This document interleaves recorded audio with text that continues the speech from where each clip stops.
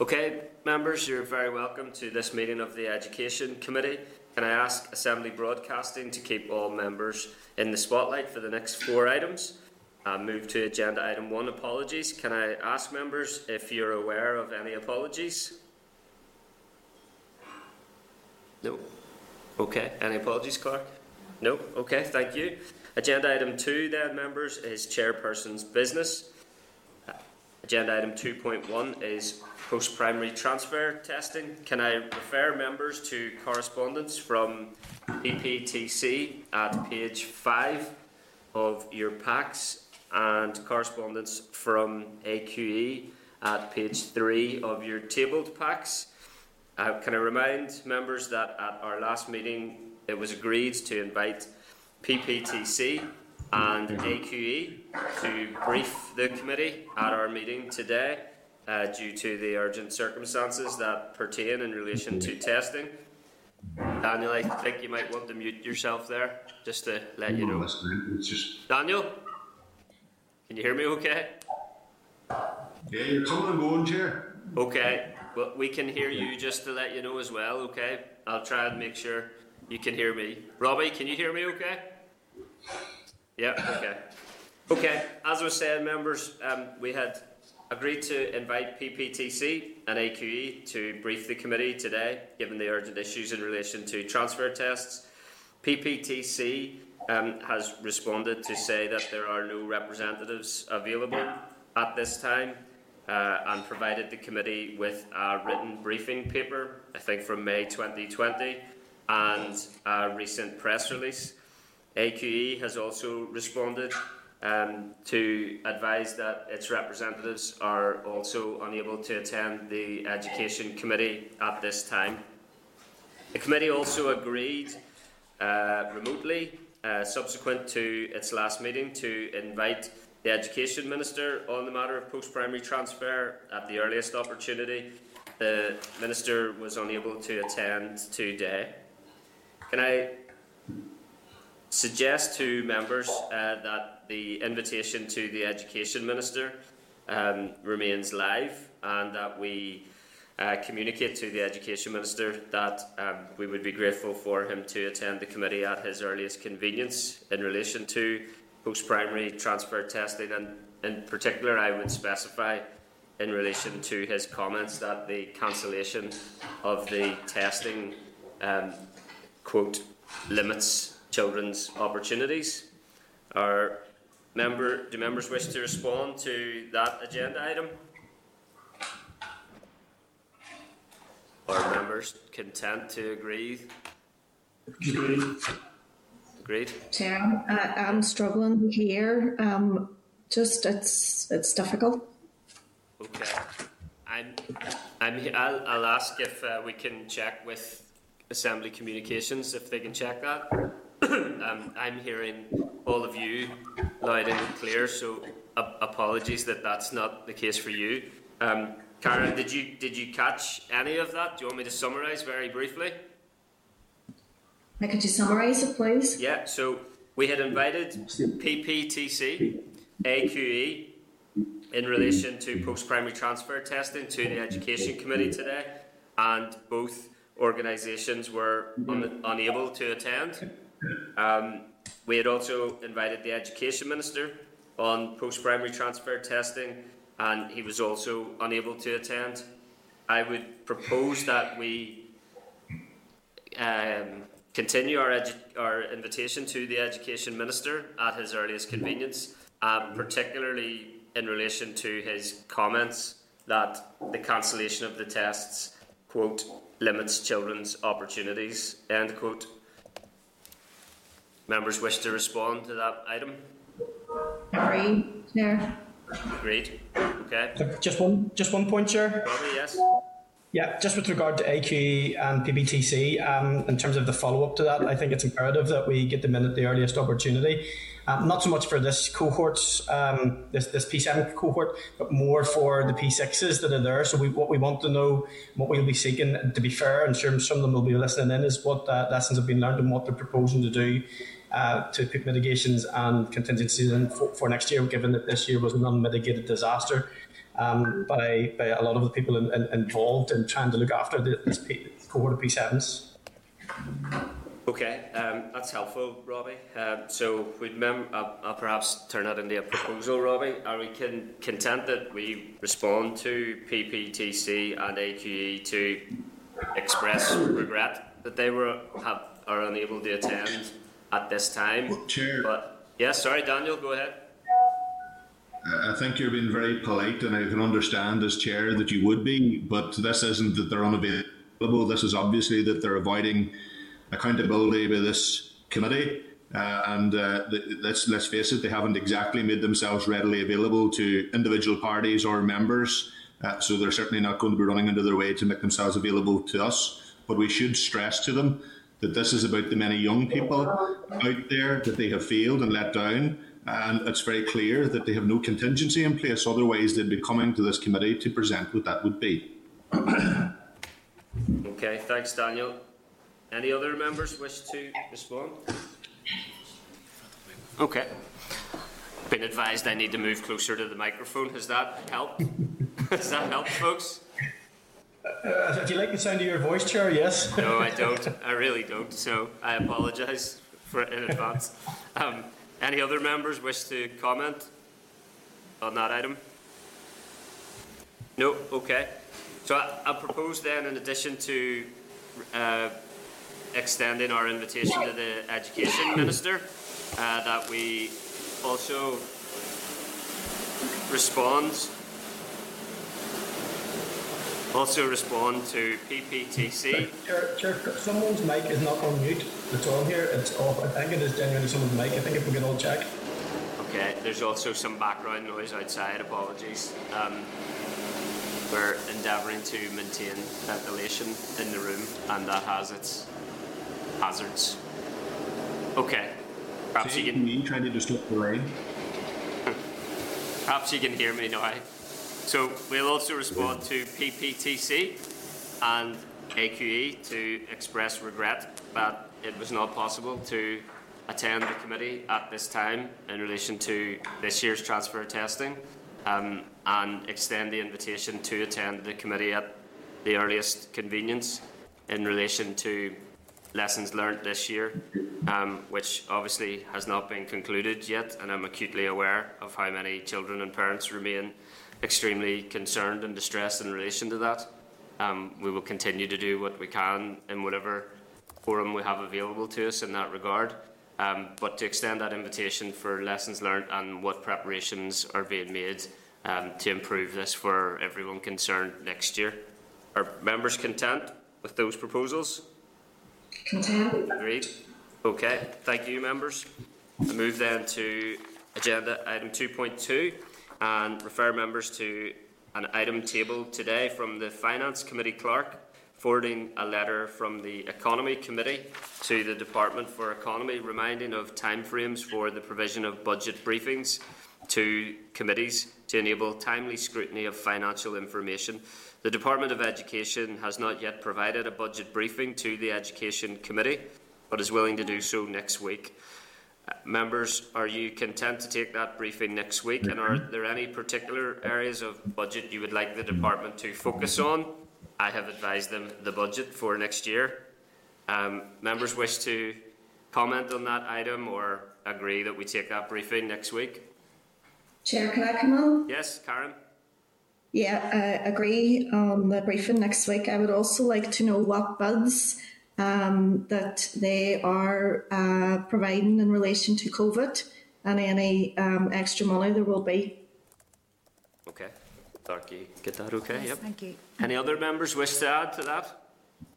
I think, Chair, just as well, just generally slightly off point, looking at the numbers that I've seen on the budget allocated to education is very, very worrying, very poor, given the challenges that education faces this year and obviously next year. So I'll have quite a few questions for the department next week in relation to that. The only other department that ended up worse was infrastructure. So I'm very worried about the education department, given the demands on it and also the support that is needed for our teachers and children and schools. Yes, Daniel, I'd echo those concerns and have heard others echo them as well. Indeed, I've heard many people refer to the funding of education in recent years as more likely to limit children's opportunities than anything else. So I think it is timely that we get that briefing as a matter of urgency next week. Members content with that approach? Agreed?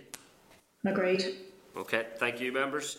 Agenda item 3 is draft minutes. Can I refer members to draft minutes of the Education Committee meeting of the 13th of January at page 10 of your meeting packs and seek members' agreement that the minutes are a complete and accurate record of proceedings. Agreed? Agreed. Thank you. Okay, agenda item 4 is matters arising. There are no matters arising. Any other members wish to raise any matters? No. Okay then, agenda item 5, members, is our substantive briefing of today on the impact of COVID-19 from the Northern Ireland Teaching Council and the Association of School and College Leaders on school closures, examinations and other related issues.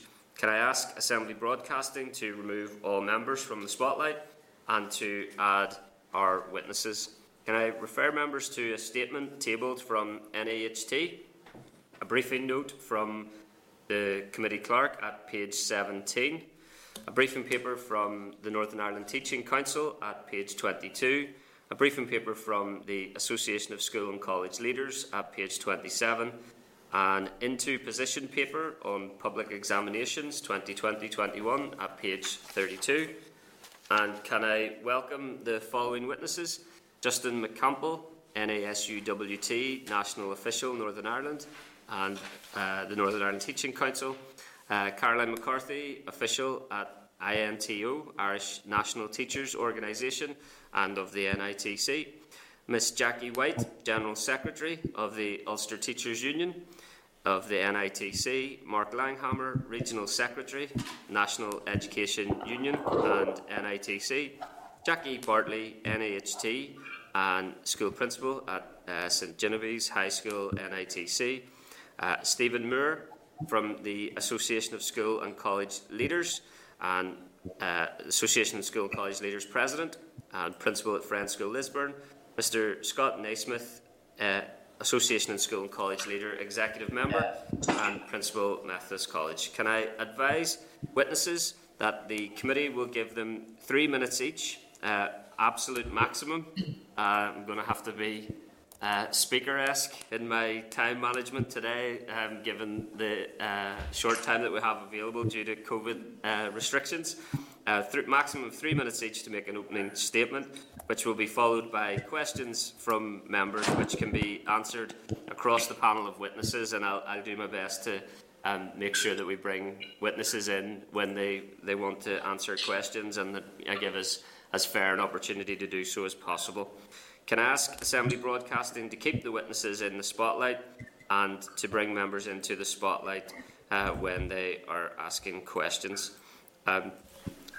Witnesses, by way of welcome, can I on behalf of the Education Committee, thank you and all of the teaching staff and non-teaching staff that you represent across Northern Ireland for the leadership and service that all your members have shown under extremely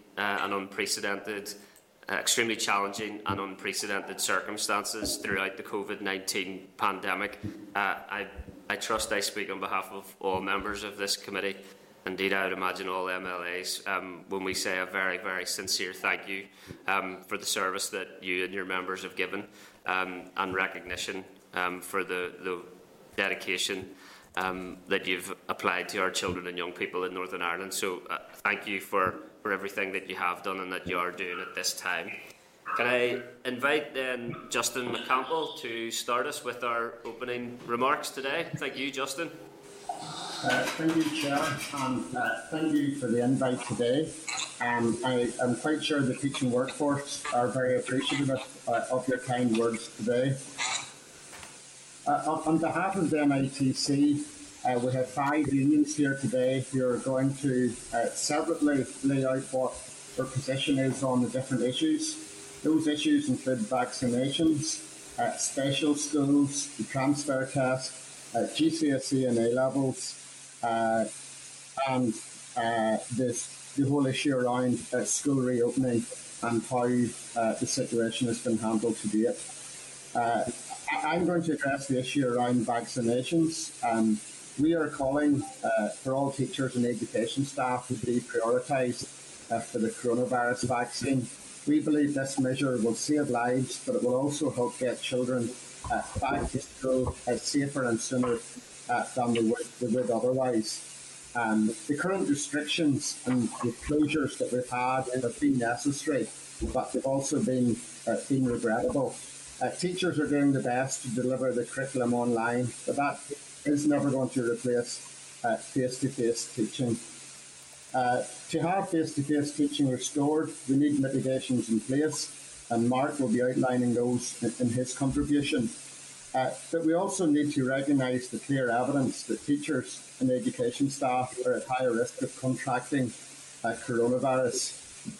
We have found through evidence that has been released in England that teachers and school staff are between 3 and 4 times more likely to catch coronavirus than other adults in their local area. It's therefore important that teachers and all school staff are prioritised. But within the rollout of the vaccine, there's one group of teachers who are particularly at risk, and that's teachers and school staff within the special school sector. Within the special school sector, we have a big crossover with health in terms of the function of the schools and some of the things that are carried out. 2 metre or social distancing, or indeed 1 metre social distancing, just doesn't happen within special schools. We have many young people who can't socially distance, who can't wear face masks. So we believe, therefore, that it's right and proper that teachers in special schools are treated in the same way as all those who work within health and social care, as they are putting themselves at high risk for the greater good, and to ensure that vulnerable young people have respite. As I said at the start, schools will need to reopen, and it's important that they reopen safely and without further disruption. We have to learn the lessons from what has happened to date, but we also need to make sure that we have proper and tough control measures in place. If we prioritise the vaccine, everyone within education will be back at work quicker and more safely. Thank you. Thanks, Justin. Okay for me to bring in the other NITC members in no particular order? Yep. Can I invite Caroline McCarthy from INTO? Hello, Caroline. Hello. Thank you very much again for the invite today. I'm going to be speaking to you about special schools. The issue remains that special schools are open and DE and EA have no idea of the mitigation that is required to keep them safe. Their suggestions often show a lack of understanding of special education and the estate that these children are in. The concerns of parents were not solely related to educational loss, but on the mental health and well-being of not just their child, but in some cases the family as a whole. Conversations have to be focused on the reality of the situation and not the assumed. While DE refer to meeting with the strategic leadership, with unions, there is limited, if any, action that's coming out of these meetings. I welcome the challenge to the Minister and his department by the members of the Education Committee, most recently on the 13th, and I thank you on behalf of my colleagues in special schools. At that meeting, the Minister called for a drill down into the issues and specific suggestions. Here are 7 points. First of all, the Minister were to deliver a message that schools are a last resort in line with the wider executive directive. His expectation, as stated on the 13th, was that parents would choose to keep their children at home to be safe, is in conflict with his message that special schools remain open to all children, including those with extreme clinical vulnerability, and creates the unpredictability that special schools are severely challenged by daily. We ask for Minister Weir to write to all principals of special schools and publicly endorse supporting their operational direction for the decisions they are making through risk assessment and the additional mitigations they identify to be implemented, including controlled and predictable reduction of numbers and day length, while maintaining access for all pupils who need the school environment. Third one is the guidance. Special schools are functioning on guidance that was written on the 24th of August. That was when schools were all reopening. That was when we were seeing a reduction in the transmission rate within our communities. We are sitting with the same guidance, the same risk assessments from the EA. Fourth one, the vaccine to be delivered to the special school workforce, which Justin has outlined. Identified for care workers as a category of the vulnerable, a workforce of approximately 3,000 from the collection at the start of the day to the drop-off. It's important to also realise that our colleagues within the special schools who provide direct payments provision, which may just be for a couple of hours a month, are already identified as being on the list for vaccination, and yet those that are working with children day in, day out are not. The fifth, to improve the PPE. This was addressed specifically at your meeting. The PPE that is available is through procurement at the EA. Concerns have been raised specifically with aprons and gloves, and nothing has been done yet to change that, with the response coming back that they're medical grade. They may well be. The fact of the matter is they are not providing the protection that they need to. They are easily ripped and torn. It needs to be addressed urgently. It should be a simple matter for correction. The sixth is schools must work to reduce the number of contacts during the day. Actions need to be realistic, purposeful and prompt by DE and PHA. Many staff in school are concerned about the safety. A message from PHA directly to them would serve a great benefit to the entire system. Risk assessments provided by the EA are quite frankly unrealistic. I'll not go into that. And finally, what I would say is that colleagues in special schools are concerned about the safety for everyone within the school community. The Minister and the Department have not been producing mitigating steps that are implementable. A 2-metre rule is not realistic, should not be repeated, and should be reflective of the environment that is going on. Our principals and our teachers within schools and our support staff need their backing now. Thank you. Thank you, Caroline. Can I invite Jackie White of the Ulster Teachers Union? Thank you, Chair, and thank you again for the opportunity to attend. I would just like to take a few moments to address one of the other key issues that's facing our primary principals and teachers at that time, and that's the transfer test, and we've had some reference made to that. Earlier, I understand there were invitations issued and so on. Primary school principals and teachers and their representatives have been calling now for some time, as you're aware, for a contingency plan in regard to academic selection. We all accept and acknowledge that this has been a contentious issue for many years, but I can assure the committee that in this context, this call was not grounded in ideology, but rather in general concern for the health and safety of our children, parents and the wider community regarding the plans in place to sit the test in the midst of this current stage of the pandemic. It's highly regrettable that ideological differences stood in the way of actually focusing on a resolution for the children. And I just commend Mr Butler MLA for his efforts to the position.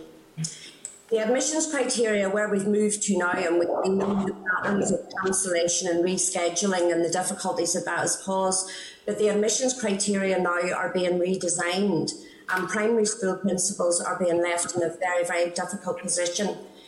We've been hearing recently that they are fielding many questions from parents that they can't answer because they have no clarity. They have had no direct contact made by AQE to tell them what way the move forward is, and some have had letters from some schools, some have had no information from schools at all, so they have absolutely no clarity and they are at a loss as to how to advise parents how to proceed. They're also very concerned about the role that they may be asked to play in any academic selection process. And we're all aware that the issues around the data held in primary schools have already been well rehearsed, but nonetheless important that I briefly address the key concerns. Primary schools don't hold the type of data that we were able to employ for the post-primary schools when they came into a similar position. Primary schools hold informative data and data that enables them to move forward with their teaching. So the standardised tests that they carry out inform teaching and learning, and they were not designed for the purpose of selecting or comparing children. Different schools use different tests, and some, due to the pandemic, have not been able to complete tests with this cohort since Year 5. Whether the data held pertains to Year 5 or Year 6, we can assume that efforts have been made, obviously, to address the gaps in the learning, and the children will now be in a different place. So this data is not comparable and not reliable in this context. Then we've got the practice test papers. They're used in different schools at different times. Difficulties are that they're now commercially available, and many have been completed outside of normal practice test conditions. They're employed by schools and marked by schools in different ways, particularly regarding the pandemic and the working outside normal practice. And this means that data is not comparable or reliable. And of course, the internal tests in schools just serve the needs of the individual school, and they cannot be used. Primary schools, particularly principals and Year 7 teachers, have worked incredibly hard, and I'm sure that is widely recognised, to support Year 7 children through this process to date. And the impact on emotional and mental health for both children and staff has been significant. Primary schools will provide data about an individual child to their parent if requested. That's what they're obliged to do, and that's what they will do, as I said, on request from a parent. But some primary schools have been asked to, for example, rank order children or supply data to schools or whatever, and that would be, it's our position that that's very unfair to ask them. In fact, they cannot engage in that process in that way. We have left our primary school principals and our Year 7 teachers in the situation, and we need very quickly to seek a solution to this for the good of these young people in this cohort. Thank you. Thank you, Jackie. Mark Langhammer, Regional Secretary of National Education Union. Hello, Mark. Hello, Chair. Can you hear me? Yes, thank you. Yeah, I want to briefly talk about the school reopening in presumably February. I guess the last time I was in front of this committee, the only thing that's really changed is that we're a bit clearer about the science. We've been following people like Professor Paul Hunter at East Anglia, Jonathan Ball, the virologist at Nottingham. We're aware of the pretty vast 85,000 strong study from Princeton University, and we're also aware, obviously, of the UK SAGE report in late December. So the conclusions from all of that seem to be, firstly, that children are less affected than adults. With the writer that the Harvard study by Hanage is saying that chief medical officers across the developed world probably understate the degree of child infection because by default they count all home infections from adult to child. But generally speaking, children are less affected.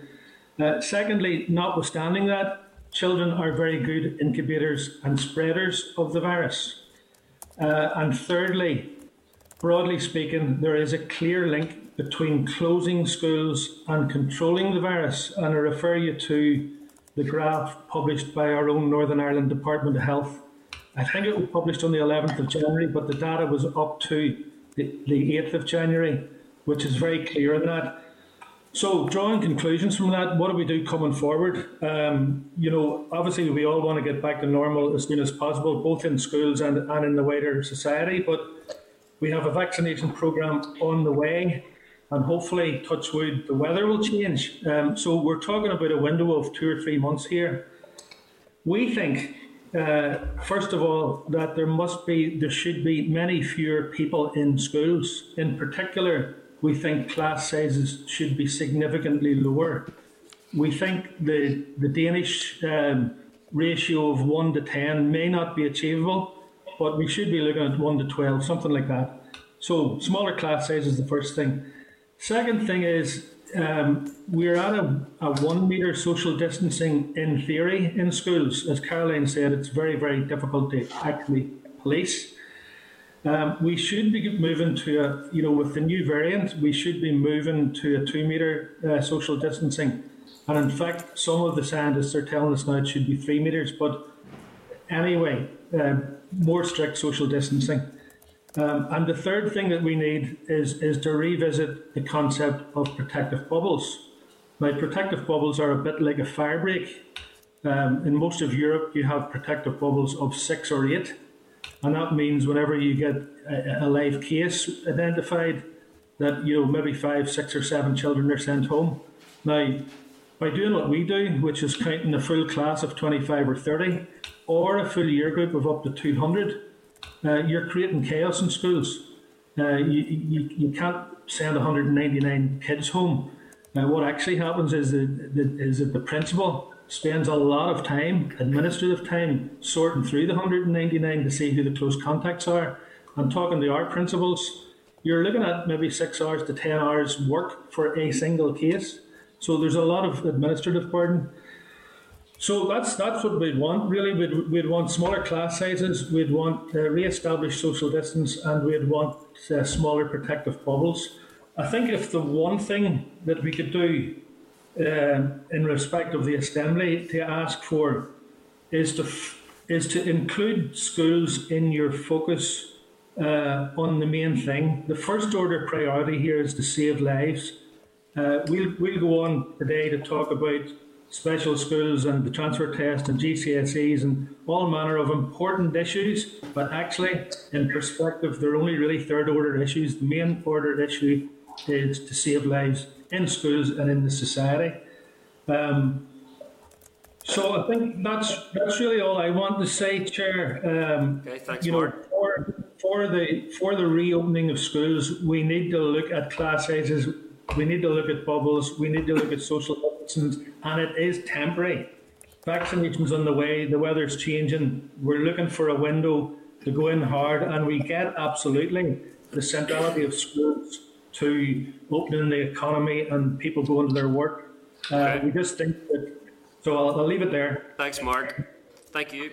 If I can bring in Jackie Bartley of NAHT. Jackie.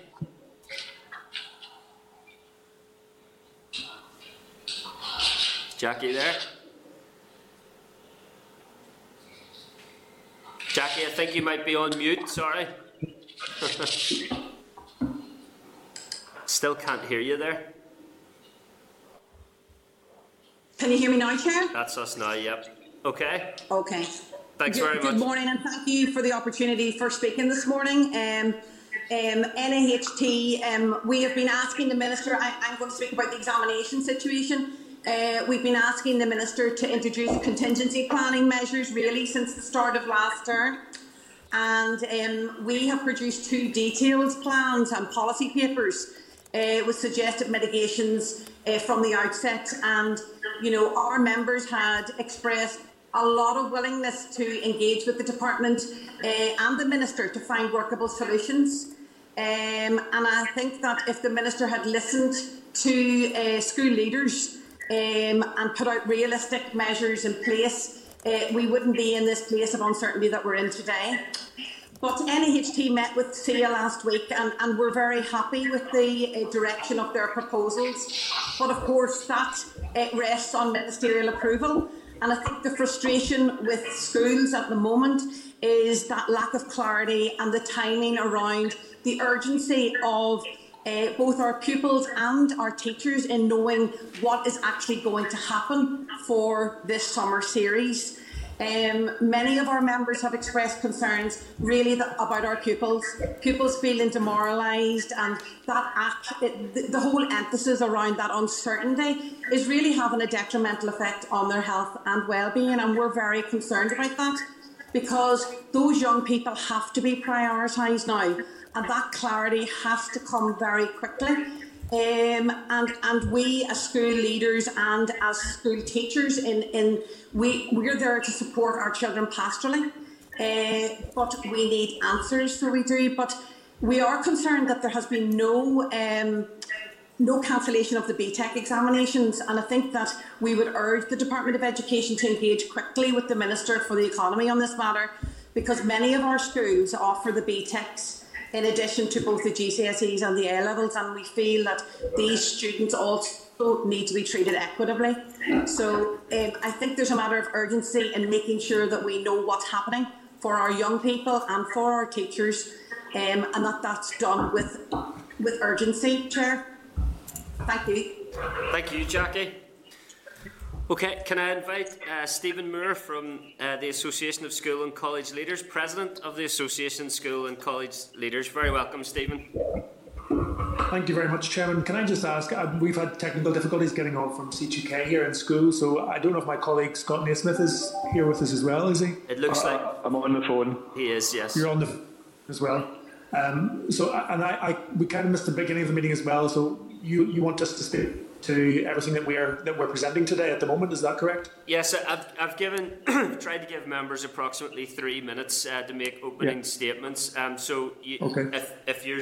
If yourself and Scott are speaking, that would be 3 minutes each. If you want to pull that together and one of you speak, I'm content to do that as well.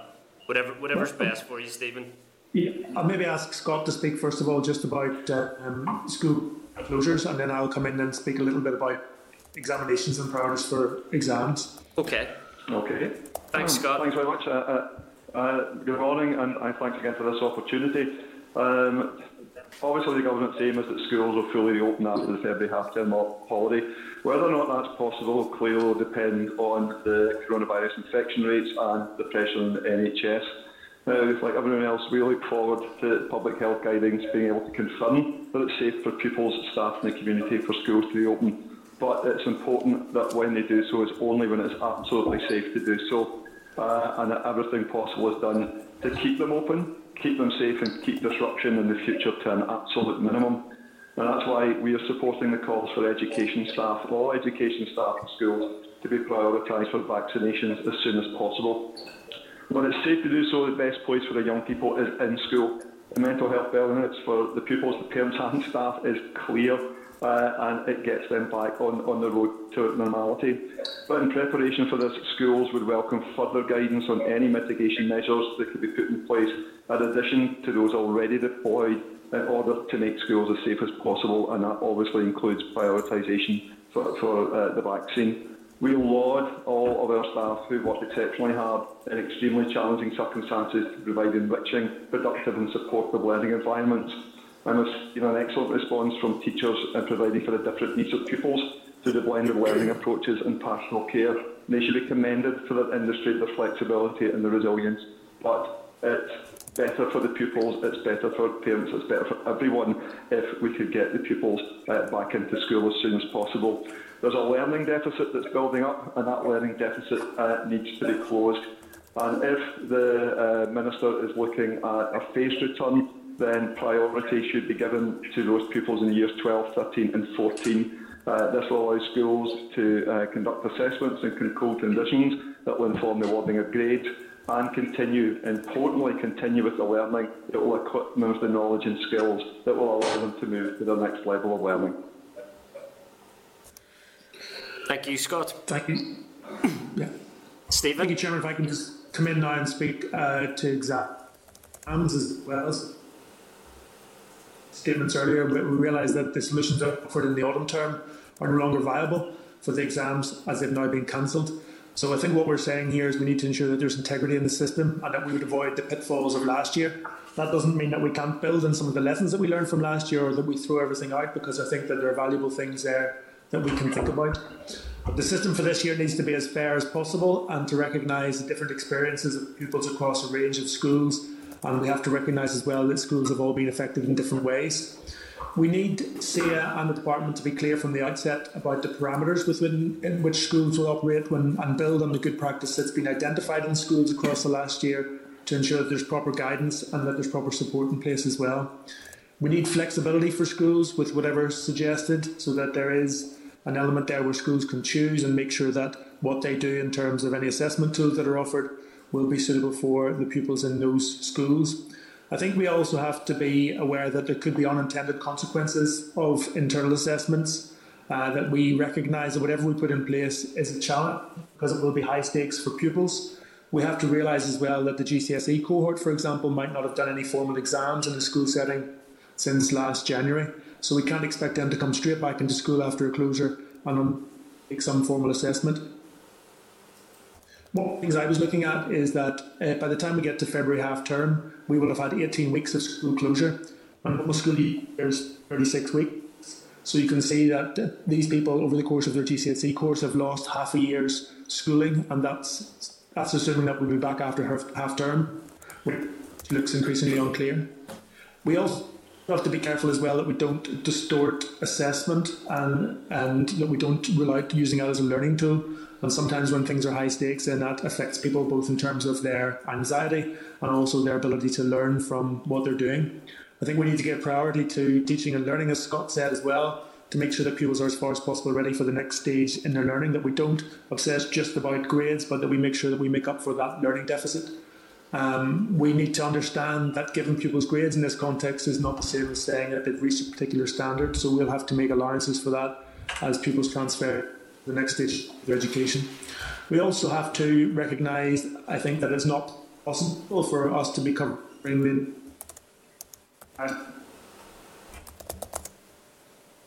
parent strategy, and that needs to come early for the 2022 cohorts who will be sitting exams next year. We need an appeal system that is clear and the details are published in advance, and we need an appeal system which doesn't leave school leaders and teachers exposed. And I think another point that we would make as well is that it wouldn't be acceptable for schools to be involved in dealing with appeals in July. We're also aware that there are particular concerns around S exams. The difficulties I think that we need to take into account this year is that processing grades for those will be very time consuming and stressful for teachers. The awards, since they've been decoupled from A levels, won't count for anything in most cases. And if we have to conduct any kind of assessment to determine those grades, then we need to make sure that we realise that that involves an opportunity cost in terms of learning, and it's not necessarily the best use of time. And we do recognise, however, that some pupils will need AS grades, so that's something that we might take into account as well. I think that's pretty much where we are in terms of the paper that we have submitted. I know that there are a couple of other things that maybe will come up later on as well, but that's where we are at the moment. Thank you, Stephen. And just to check, Stephen Scott, you might not have heard my opening remarks, but I just took an opportunity on behalf of the Education Committee, and I would trust all MLAs in thanking the organisations represented today and all your education sector staff that are members in your organisation for the leadership that you have shown in the response to COVID-19 and the dedication and service that you've given to all children and young people in Northern Ireland during these exceptionally challenging times. So we thank you for that. Thank you, appreciate that. Okay, can I move to members' questions then? And can I start by bringing in the Deputy Chairperson, Karen Mullen, MLA? Thank you, Chair.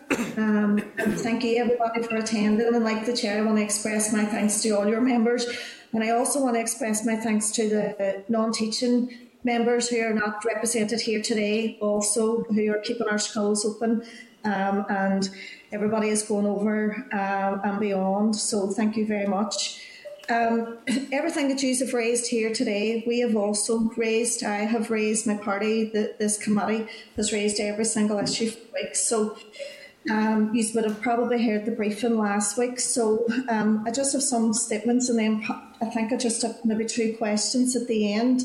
In relation to the vaccinations, and Justin had outlined it, I find at this stage it's absolutely beyond acceptable that we are sitting this week and we don't have a confirmed plan around all school staff being added to the priority vaccination list, and that we don't particularly, even at this stage, have started the vaccine for our special school staff. We raised that last week with the Minister. We continue to raise it at the various levels on a daily basis, and it is just, as I say, beyond acceptable. So Charlene, in relation to special schools, again, I'm totally frustrated, and last week I had raised with the Minister around engagement and planning with special schools, was told that the department had met with special schools on Friday, the 8th of January. Again, I didn't find the answer acceptable, as you outlined, and I would agree. There's certainly a lack of understanding of our special schools, and again, it's very disappointing to be here another week later and hear from yourselves in relation to the out-of-date guidance and the support and the resources and the mitigations not being put in place. Jackie White, Jackie, I actually do have a question for yourself. I was just wondering, Jackie, because you've raised transfer tests, are you aware of some schools bringing children into school next week to sit end-of-year assessments? For myself at the minute, I would think that would be put against public health guidance. Are you aware of that? I actually can't know. That hasn't been.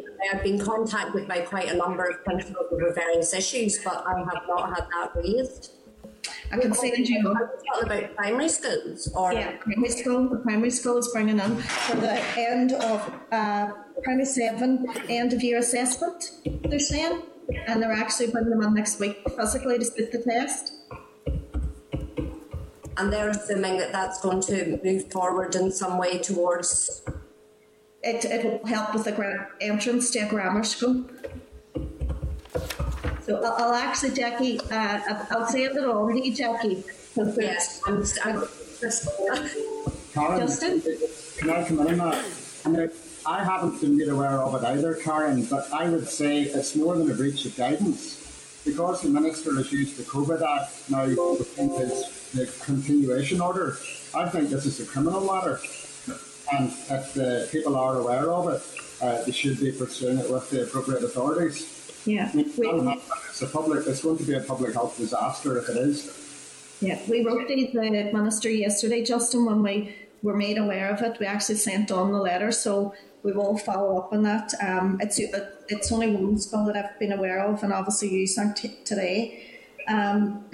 Stephen and Scott, I suppose looking at the papers around examinations, I see across the different unions there is a difference of opinion. It may be a slight difference of opinion in terms of examinations, so it just shows how difficult it's going to be in relation to getting an agreement if we don't have an agreement even across our teaching unions.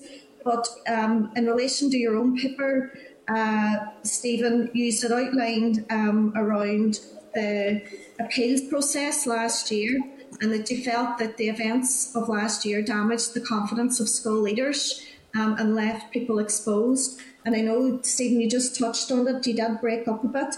Can I ask you what recommendations, what changes would you recommend to put in place for this year? Well, it's quite early because we haven't yet received the information and the guidance that we need about what's going to happen with the assessments and how we're going to determine the grades yet. But I think that what we need to do is from the outset, we need to have very clear parameters. So I think probably SIA can take on board the information that came through from last year and can make sure as well that we're given that information in advance, that the parameters are laid out very clearly for us, and that we know what the appeals process is going to involve. I think last year what happened was that we participated in the system and we expected there to be safeguards there, and then because of the way events took shape last year, those safeguards were no longer in place. So I feel that we just need something that's more robust, that's agreed up front, and we have a little bit more time this year to work those things through. As I say, I think we need to wait until the guidance is there so that we can examine that and see what that involves. And then I think we need to work together with all parties to make sure that we have something that we can all stand over. Thank you, Stephen. I agree. We do have more time this year, so I strongly would recommend to the department that they work very closely with everybody in relation to that. We certainly don't want to see the situation that happened last year, so let's hope we have learned the lessons, or the department has. Thank you all very much, Chair. That's me. Thank you. Thanks, Karen. Can I bring in Robin Newton, MLA? Thank you, Chair, and I thank the members of the various unions for being with us today. It's always very useful to hear the different perspectives. Robin, can I pause you for 1 second? Apologies.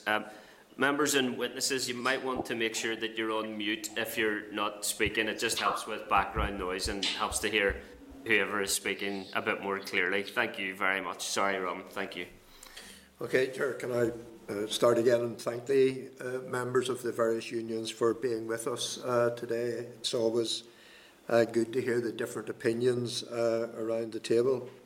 Can I just start by saying that the committee fully agrees with the bodies on the need for vaccinations, and in fact we raised it at the committee last week that it was our belief that those involved in the teaching profession at all levels should have been the priority.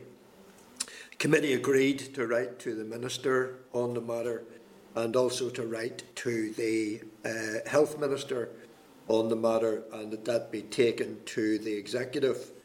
My understanding is it's not in the gift of the Minister, either Minister, to make that decision, but hopefully a united, and I hope we would get a united front at the Executive, that would be helpful in prioritising and hopefully delivering the message that school teachers and staff are our priority and should be a priority in the vaccination programme. Can I thank Mark Langhammer for the very concise way and clear way that he laid out what he sees as a pathway to return to schools. Thank Mark for that. I've only 3 short questions, if that's fine with you, Chair. Yep. And which I would really just put out, and then whoever wishes to react to the questions. The first one is on special schools, and perhaps the question might be just around what would be needed to ensure that our special schools can open safely, that would have the confidence of the staff, the confidence of the parents in delivering their children to the school. And can I ask also about whoever would like to comment on what advice the unions might give on and what might be the features within an alternative to the transfer test, as it's not proceeding this year. And indeed, perhaps the unions might offer, in terms of advice to the Executive as a whole, what might be an outlined pathway that the teaching unions as a whole could see as a full return to school, and I'm accepting that that's not going to happen in the very near future. Chair, thank you. Thanks, Robin. Maybe if my colleagues are happy enough, I could take the first part of that question with regards to special school. I suppose maybe I went over it a little bit briefly, but I think that the fact of the matter is schools are already open. Special schools have not been closed. They have endeavoured to sustain a safe environment since they reopened on the 4th of January with no updated guidance and no additional mitigations coming from DE and EA. Those have had to be put in place by individual principals, looking at the risk assessments within their environments, and that has been met with, in some instances, public outcry as opposed to support, and the Minister has remained very quiet in his support for those principals in taking those decisions that are essential for a safe environment. We really need the Minister to step up and support his principals publicly and support the staff who are in schools. He's been very silent, really, on what has been going on. There have been numerous meetings with the department, with the EA and with PHA, both with my colleagues here today from an NITC point of view and also directly with the principals, and the actions that have come out of those have been negligible, if any, and that has to change. There is guidance that is setting that I said we are calling for to be rewritten to actually contain within it mitigations that are appropriate. When we met with the lead for the Department of Education COVID response team, there kept on being a repetition of 2 metre social distancing. That is repeated in the most up-to-date risk assessments that are coming from the EA. There has to be an acknowledgement that 2 metre social distancing is not possible with the children within these schools. It even talks about when they're coming off the buses at the start of the day. The vast majority of our pupils need support and guidance coming off, or at least somebody close in case of there being an incident, though independence is always encouraged. The vaccination has been well covered today and talked about, an improvement to PPA, and I think clarity of numbers from the PHA. I was speaking to some principal members this morning, and they were saying that the PHA had a meeting with them and shared directly figures within special schools. If there is positive information, then share it, because it's the lack of that that is causing anxiety for staff, that is leading to a crisis of staffing within many of our special schools, and that needs to be addressed. I think the key element has been when schools have looked for support, when principals have looked for support, it has not been forthcoming with any speed or consistency from those bodies that should be delivering it. And that simply has to change. All of us that are sitting here represent members within special schools. All of us have been hearing our concerns. We have been working very hard with the wider group of the Educational Trade Union Group, which supports our non-teaching colleagues. As was pointed out earlier, they are a key player in the functioning of special schools as well. We are working very hard to push for safety in schools, but very often it is taking an awful lot of shouting for something that should be coming forward very, very easily. If schools are safe, they can be opened. Thanks, Caroline. Robin, do you want to respond or repeat those other questions? I'll try and give some latitude today with regards to the time limits, given that there may be a number of respondents to questions, and if members wish to come in further to other members asking questions at the end of that run of questions, then indicate to me. Robin. No, the second question really, Chair, was just about the transfer test not going forward this year, and indeed what advice or what support or what factors might need to be taken into consideration as the position of the unions in terms of a fair and equitable transfer to grammar schools. Okay. I'll maybe come in there if that's okay. Justin, go ahead. And thanks for that question, Robin. I think I would start with, the primary responsibility for this lies with the organisations who are responsible for transfer, and I do think it's an application of responsibility on their part that they haven't appeared before this committee. The unions have always said we are prepared to talk and work with anyone. I know one of your colleagues, Mr. Butler, we had a very good meeting with him last week around the plans he's putting forward.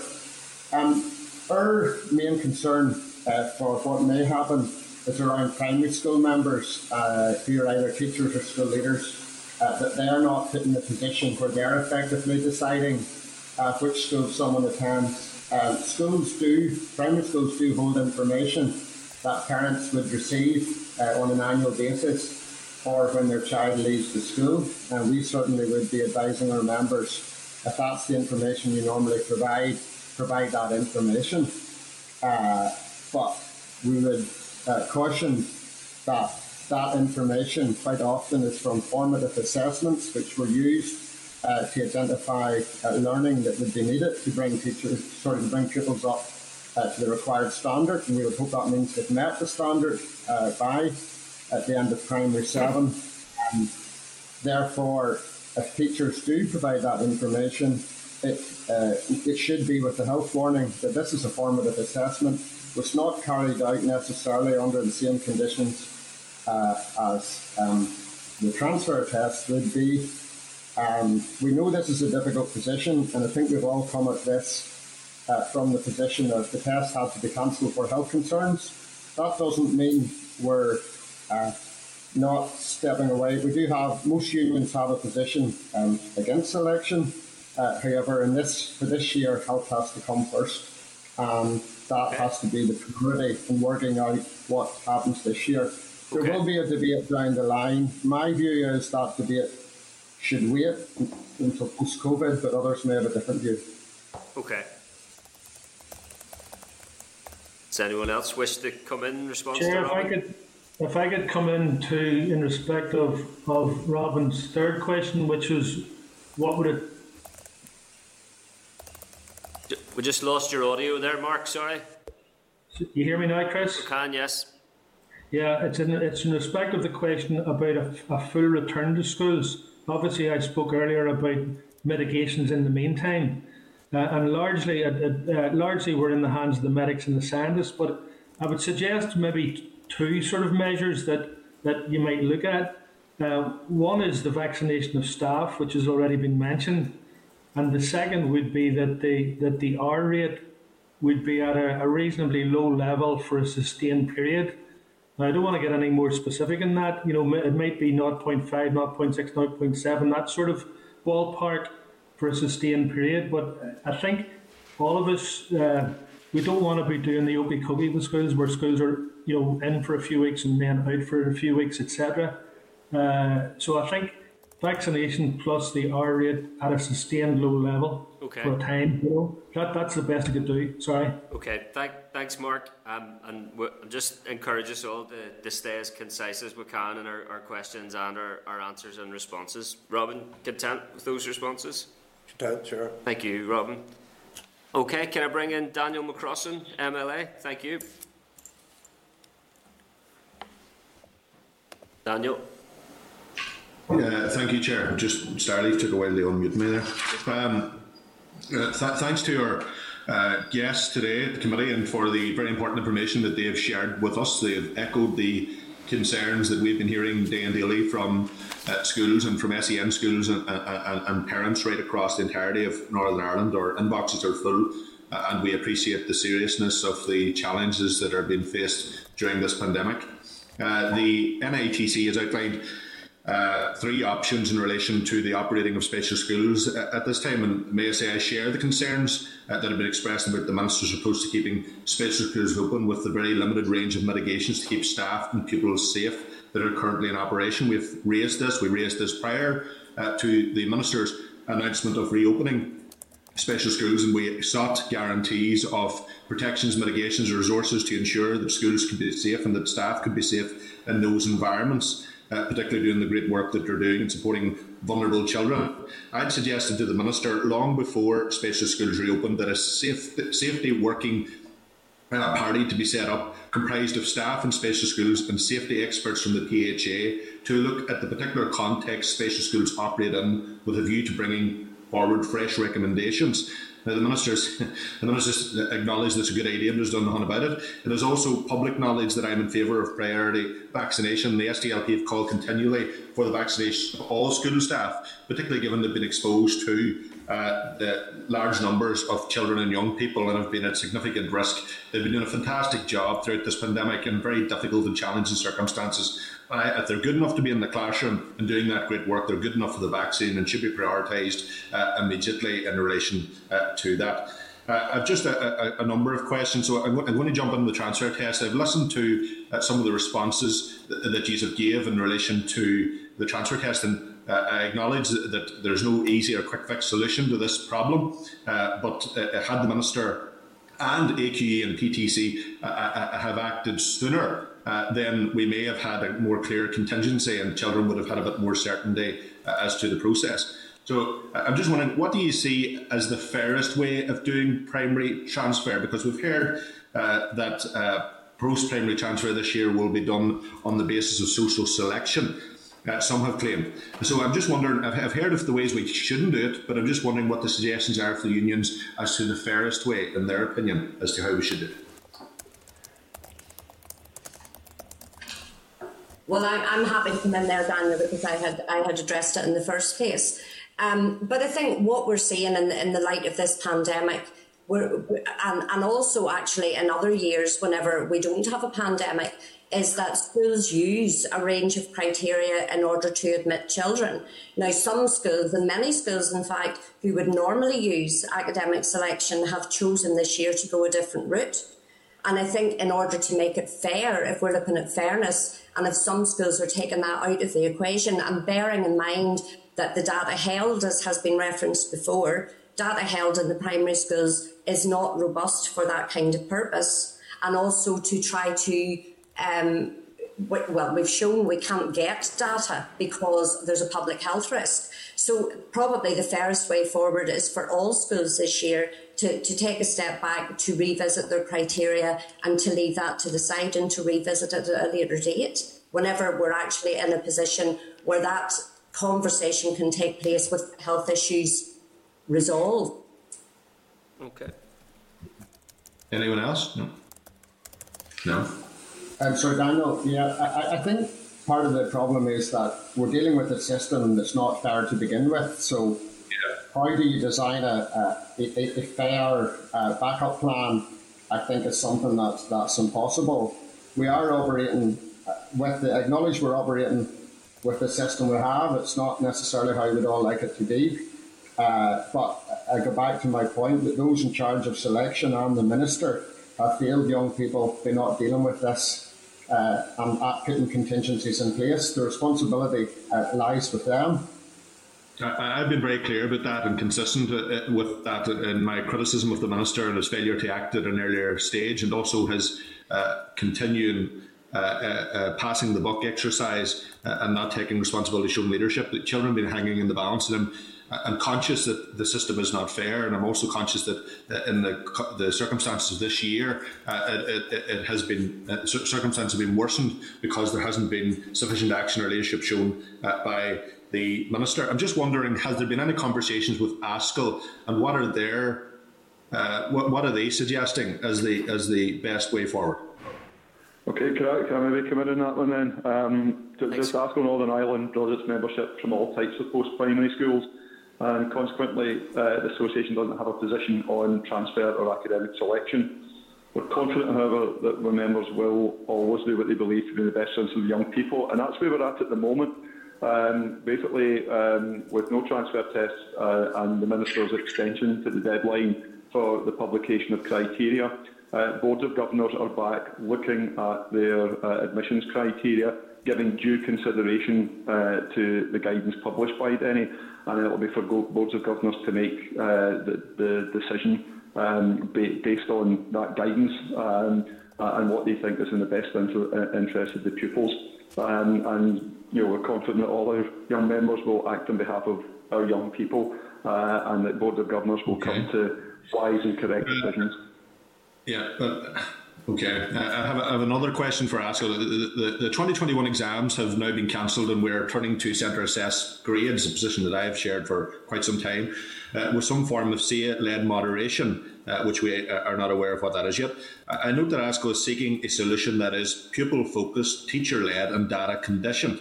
I would like to ask whether you could elaborate on your proposition. I'm particularly interested in the use of the term data conditioned. What is meant by that? One of the statements I have read, I heard repeatedly by teachers of exam class this year is we have less data than last year to base our judgments on, which is due to the pandemic. What's more, the data schools have come from a background of disrupted learning due to sickness, self-isolation and school closures that are not consistent across schools or even subject areas. So if you could elaborate on your proposition, ASCL's proposition. I don't know if Stephen's still there. Is Stephen still there, Chair? He might not be actually, Scott. I'm not seeing him on the line here. Okay, that's fine. I'll pick that one up then. In terms of what we're talking about there, is it's the whole idea that the grades that are awarded are informed now. Looking at how other jurisdictions have approached this and the discussions that are going on across the water in England, and the discussions we're having with SEA, they're looking at providing some form of assessment tools so that schools will have a menu, if you like, of assessment items that they will be able to adapt And that's the key thing here, that schools are given the flexibility to use what they consider to be the most appropriate systems of assessment that apply to the work done this year in school, given all the disruption that's happened to that work, the variation across subjects and across schools in terms of coverage of the various syllabi. So it would be very helpful and be very welcome if SEER did provide some assessment tools, but we've got to be fully aware that as soon as that assessment tool is out there, it's going to be public knowledge what it is, and probably public knowledge what the marking scheme would be. So staff would be able to use that in schools flexibly, but importantly, given the flexibility, given the trust to use other in-school systems of assessment as well. And as Stephen said earlier, being able to differentiate clearly between those which are used to inform the award of a professionally judged grade and those that are used to inform learning needs going forward. Okay. You also state that the unintended consequences of the internal assessments that will now have to be undertaken is less time to cover the full subject specifications the Minister has requested. This being the case, have you any suggestions as to how the gaps in learning should be closed? I'm thinking particularly of subjects such as maths, where future learning is highly dependent on past understanding. Well, you're absolutely right, and that's again trying to address that learning deficit and trying to give as much time as possible across to learning. We're probably going to have our year 12, 13 and 14s in school in third term, whereas they'd have been out of school for exams, and being able to retain them in school and keep the learning going beyond just the grades and the information that is used to assess. I think that's the important thing that we need to get across to pupils and their parents, that the work in schools will not just be about getting these grades so that they can, or getting these assessments done so that they can award grades, but that we'll be continuing the learning as much as we possibly can to make up that learning deficit, even after the date in which those grades have to be submitted to the exam boards. Okay, Daniel, that's time. If you can draw your remarks to a close, yep. Yeah, the very final point here. What recommendations do you have around appropriate standardisation procedures at this time? Well, in terms of standardisation, again, that's something we're in discussion with SEER about how that can be achieved. There's standardisation practices that can be applied within schools, but obviously SEER, as the awarding body, have got the overall responsibility as well for quality assuring grades. So we're looking forward to the suggestions and the models that they may come up with in order to help with that standardisation process. Okay. But we trust in the integrity of the profession here. Thank you, Daniel. And thank you to all our unions for the great work that you are doing and standing up and defending schools, particularly in the challenges that they face, and with a minister that is clearly not listening to school leaders at this time. So well done on all the work and efforts that you have done, and also thanks to our school staff and teachers out there. They're working extremely hard as well. Thanks, Daniel. Can I bring in Robbie Butler, MLA? Thanks. Yes, Chair. Thank you so much. I don't know, guys, if it's my Wi-Fi signal at this side or whether it's at your side, but it's breaking up a little bit, and I hope that you will be able to hear and stay with me through this. I just want to thank each and every one of you actually for your input today. I want to thank the unions and rep bodies that met with me last week. Some of you guys are on here, and for the conversation we had and the fair representation and the fair way that you're addressing this.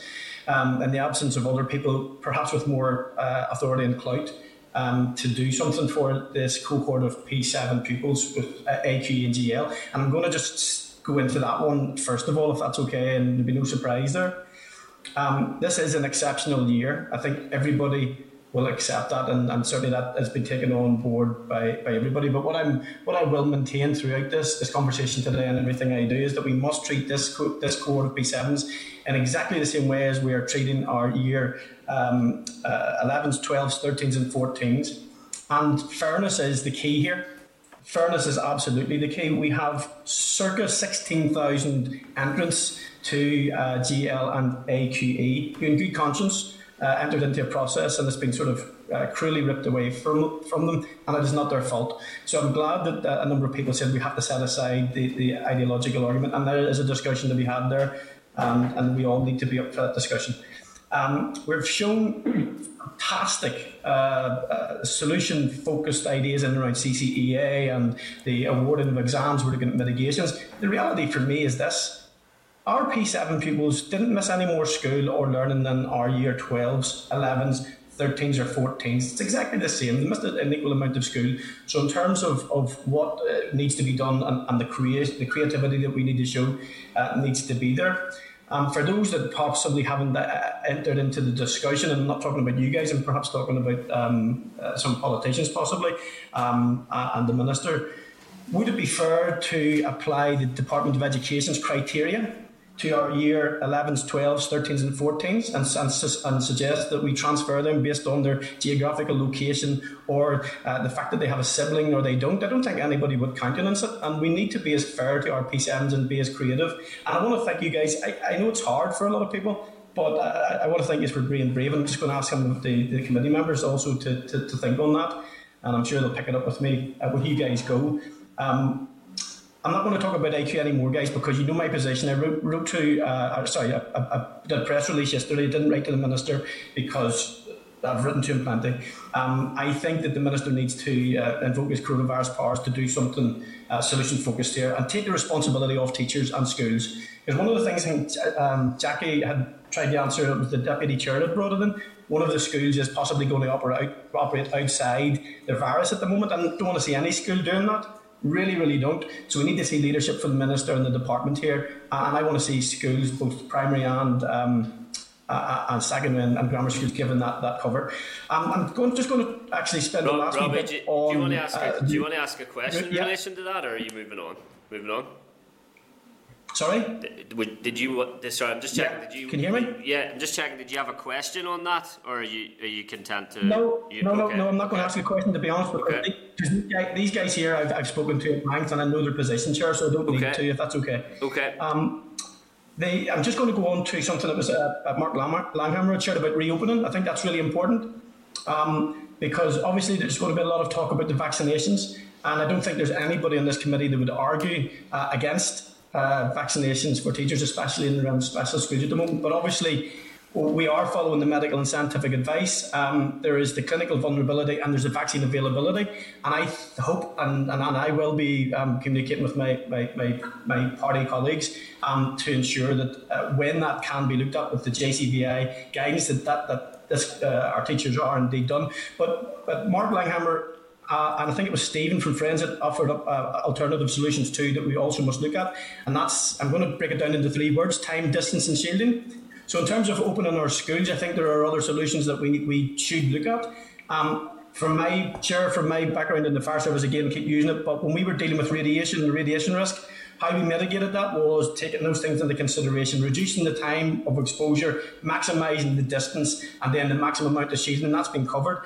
I just want to maybe ask the guys there with regard to that.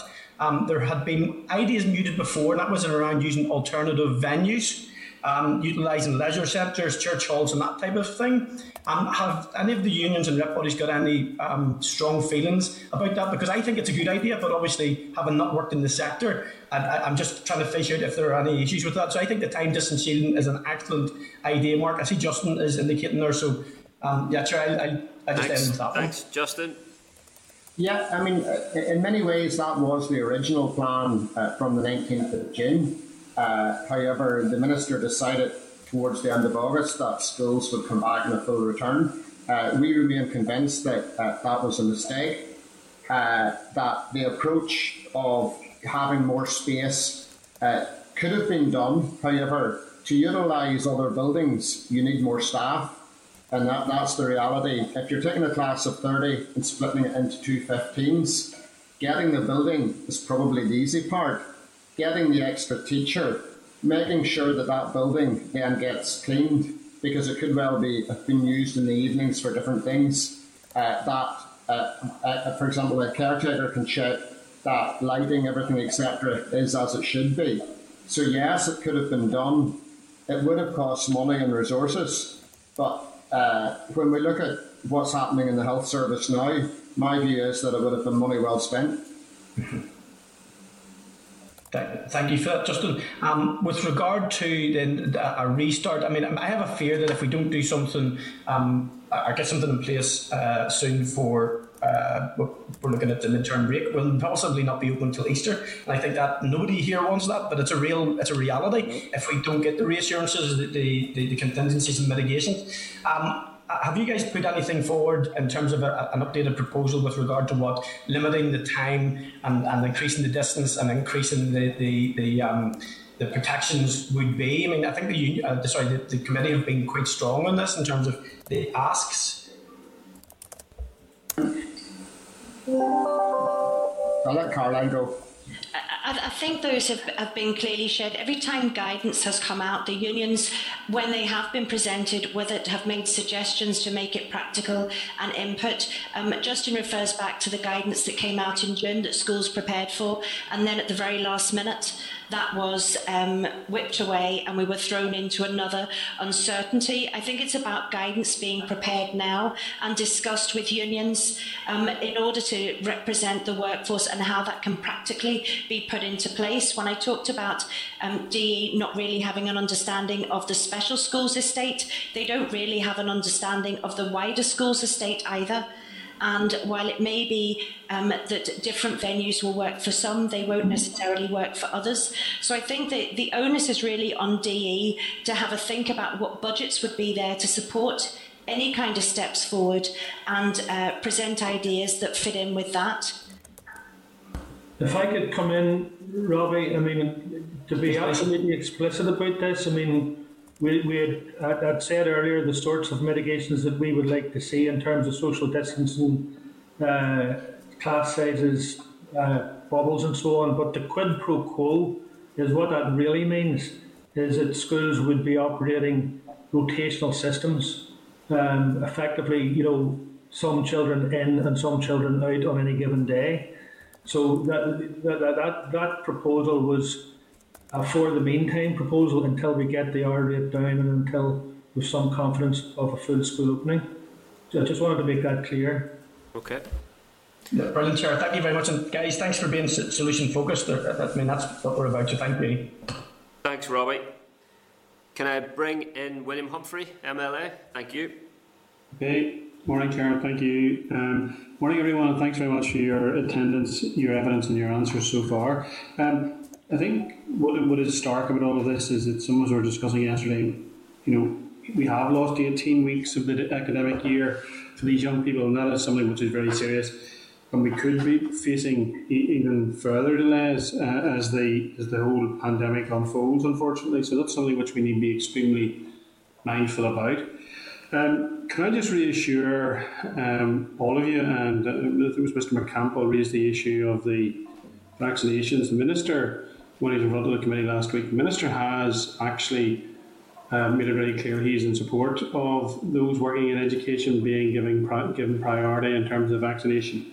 And as Broughton indicated, we agreed to write to the Minister last week, and I also proposed a letter go to the Health Minister, but ultimately the decision around that is the Joint Committee on Vaccinations and Immunisation, and that's where the pressure needs to be applied. And I think the point I was making at committee last week was that we need all of the education and health ministers across the UK jurisdictions to make in that case, and I think that's what would be hugely important and helpful around that. Can I just, in terms of some questions, Mark, I was very interested in what you were saying about the 3 points of class sizes, social distancing and the protective bubbles.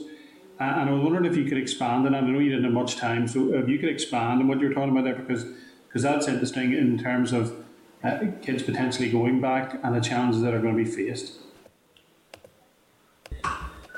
Yeah, in terms of the protective bubbles, I mean, that was consciously adopted from the Denmark way of working things, and they limit their bubbles to 6. Now, I likened it to a fire break, which is exactly what it is. So if you get a live case in that bubble, the bubble of 6, 5 go home. Now, I think the way we've done it, where classes of 25 or 30 where in many cases year groups of 120, 150 or 200 are deemed to be in a bubble, and you get a case, that brings an unnecessary amount of people, young people, into the mix. I'd suggested we don't want to be setting 199 home. So in practice, what principals do is that they spend a lot of time researching close contacts, and the principals I've talked to, can say that a single case could have them working 6, 7, 8, 9, 10 hours, depending on the many contacts. So I think we either, shelve the idea of protective bubbles and be strict on smaller class sizes. That's one way of doing it. But if we are going to keep the protective bubbles, we need to have them smaller. That's really all. So all of those mitigations we talked about, these are interim solutions, these are mitigations, because you can't implement them without leaving some kids at home. And Scott may be sort of better placed than I am to talk about the mechanics of that, but by and large, kids will be half in, half out, which is not what we want either. And knowing your constituency as I do, there's a lot of, particularly concerned about the young people who are from disadvantaged backgrounds, who seem to lose out most, who seem to have least access to home learning, possibly, very poor learning environments, maybe chaotic homes in some places. So this is not what we want. But it's temporary while the new variant is sending the infection rate higher. Okay. Can I maybe then turn, Carolyn, you mentioned, I think, that the unions met with the Public Health Authority last week. Could I ask you, what was the outcome of that meeting, and what assurances or reassurances were you given? The Public Health Authority, there was just one representative from the Public Health Authority with a broader meeting with DE and EA, and there was no specific reassurances given other than they felt schools were safe. What we're saying is that information needs to be shared on a broader scale. NITC have written last year to the CMO and CSO requesting a meeting with them, and there has been no acknowledgement of that letter from them, and that's based on genuinely a drive to reassure the workforce that it is safe. It's fine to use those words without the facts and figures. They're not there. Like I said, I was speaking to principal members this morning, and there was a meeting with the PHA, I believe yesterday or earlier in the week, and at that meeting it was information was shared that was reassuring, but that needs to be shared on a broader scale.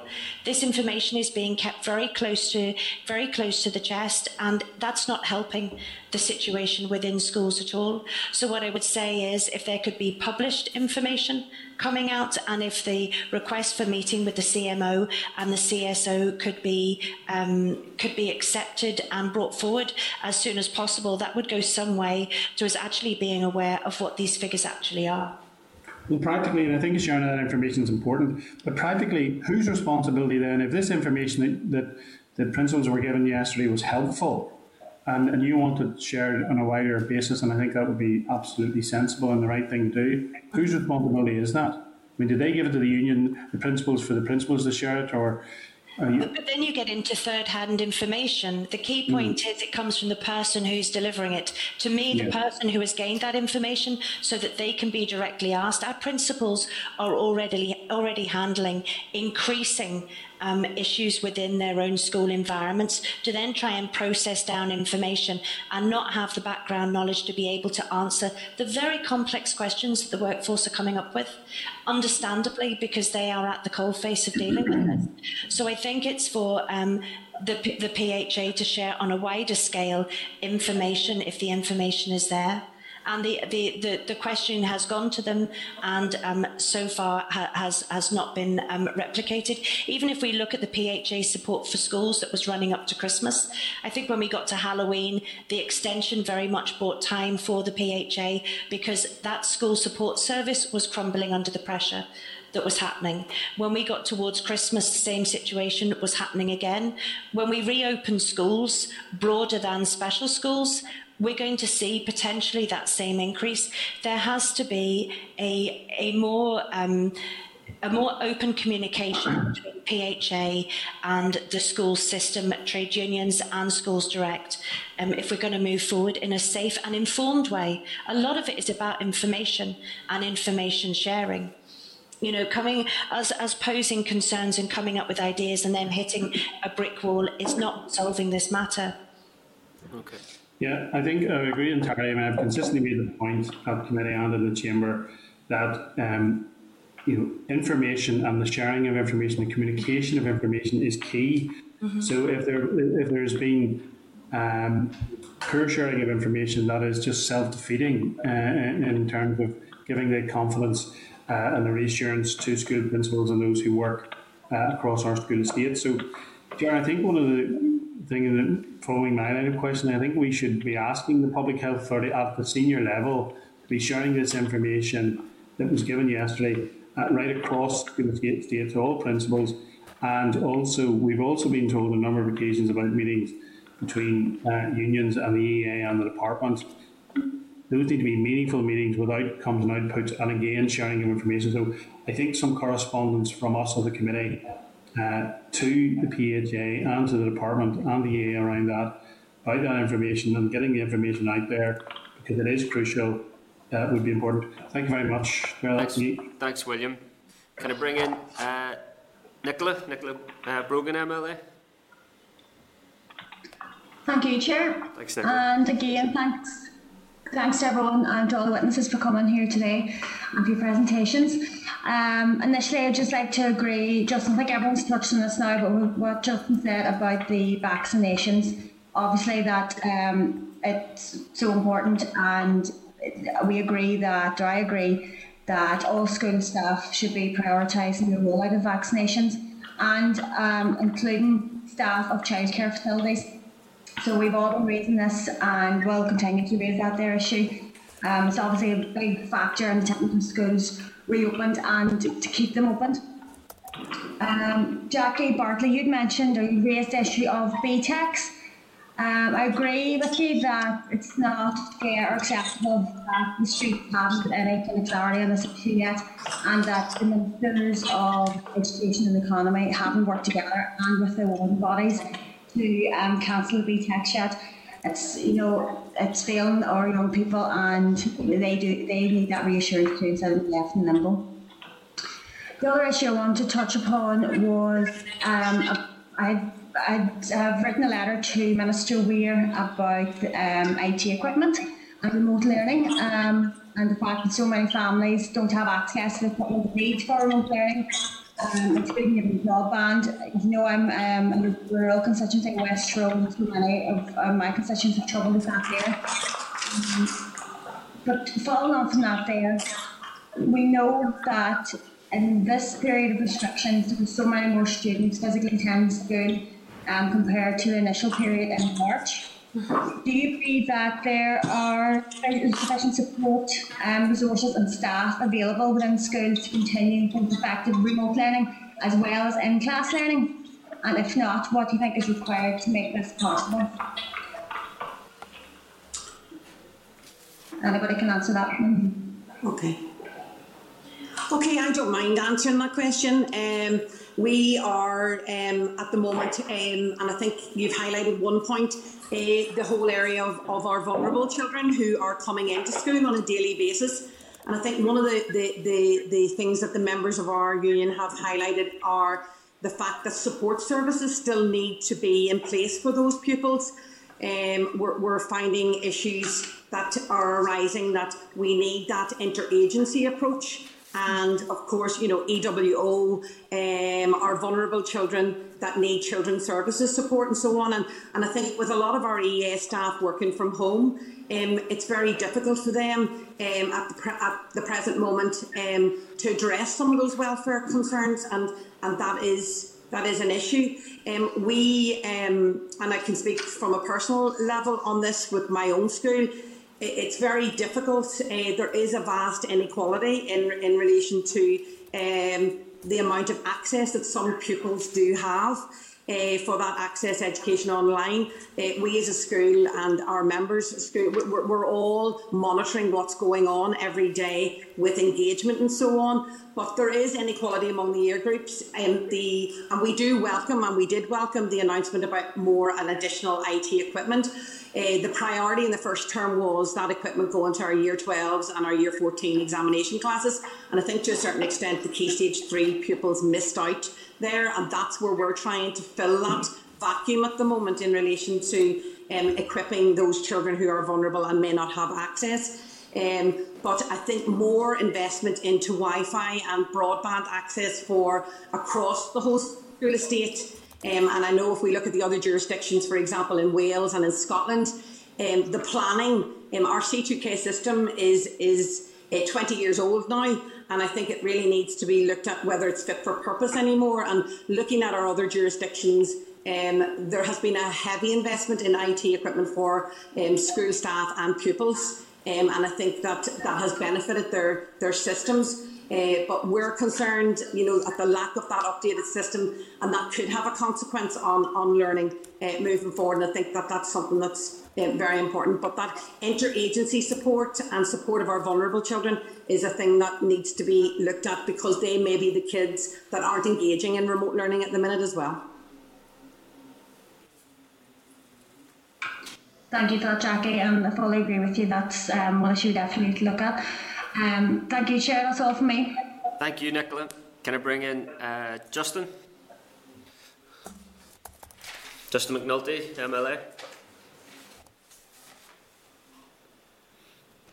Hi guys, sorry, I just couldn't get the mute off there. Thanks, Justin. Thank you very much for coming today, and thank you very much all of you for your important evidence. How are you all? How are your members? How are your members dealing with the trauma they've been placed under throughout this pandemic, the challenges, the compromises in their well-being being challenged all the time, and being told that they're doing the right thing, and the fears that they've been dealing with in terms of their own health and safety, their families' health and safety, their pupils' health and safety, the staff's health and safety. How are your members, guys? How are they getting on? Well, if I can answer that, Justin, they are under immense pressure, and it is having a big impact on their own mental health and well-being. The period leading up to Christmas was extremely fraught for teachers. They were watching the numbers increasing, and we had the bizarre plan that schools were going to close from the 25th of January. I mean, just think about that now. What would have happened if we had had schools open now? And that was the plan that people faced, and that caused immense pressure on teachers. And one of the big issues, of course, is teachers who have their own childcare issues as well. And as bad as it is for the whole workforce, the pressure on special school staff, as Caroline articulated earlier, is absolutely unbelievable. They are working in schools where 2 metres, it just does not exist. In other schools, there are attempts depending from school to school for 2 metres in place. In special schools, the reality is it just does not happen. And we even have advice from the PHA that I think doesn't make sense.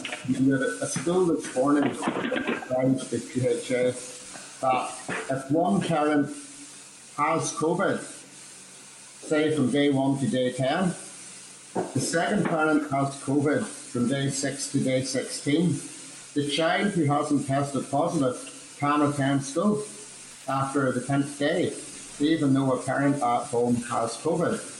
Now, that I couldn't believe it when I was informed about it, and I checked. That is the current advice on the PHA website. And I would say this committee should be raising that as a matter of urgency with PHA. Why are they advising that children with a family member at home who has COVID can attend school? It absolutely should not be happening.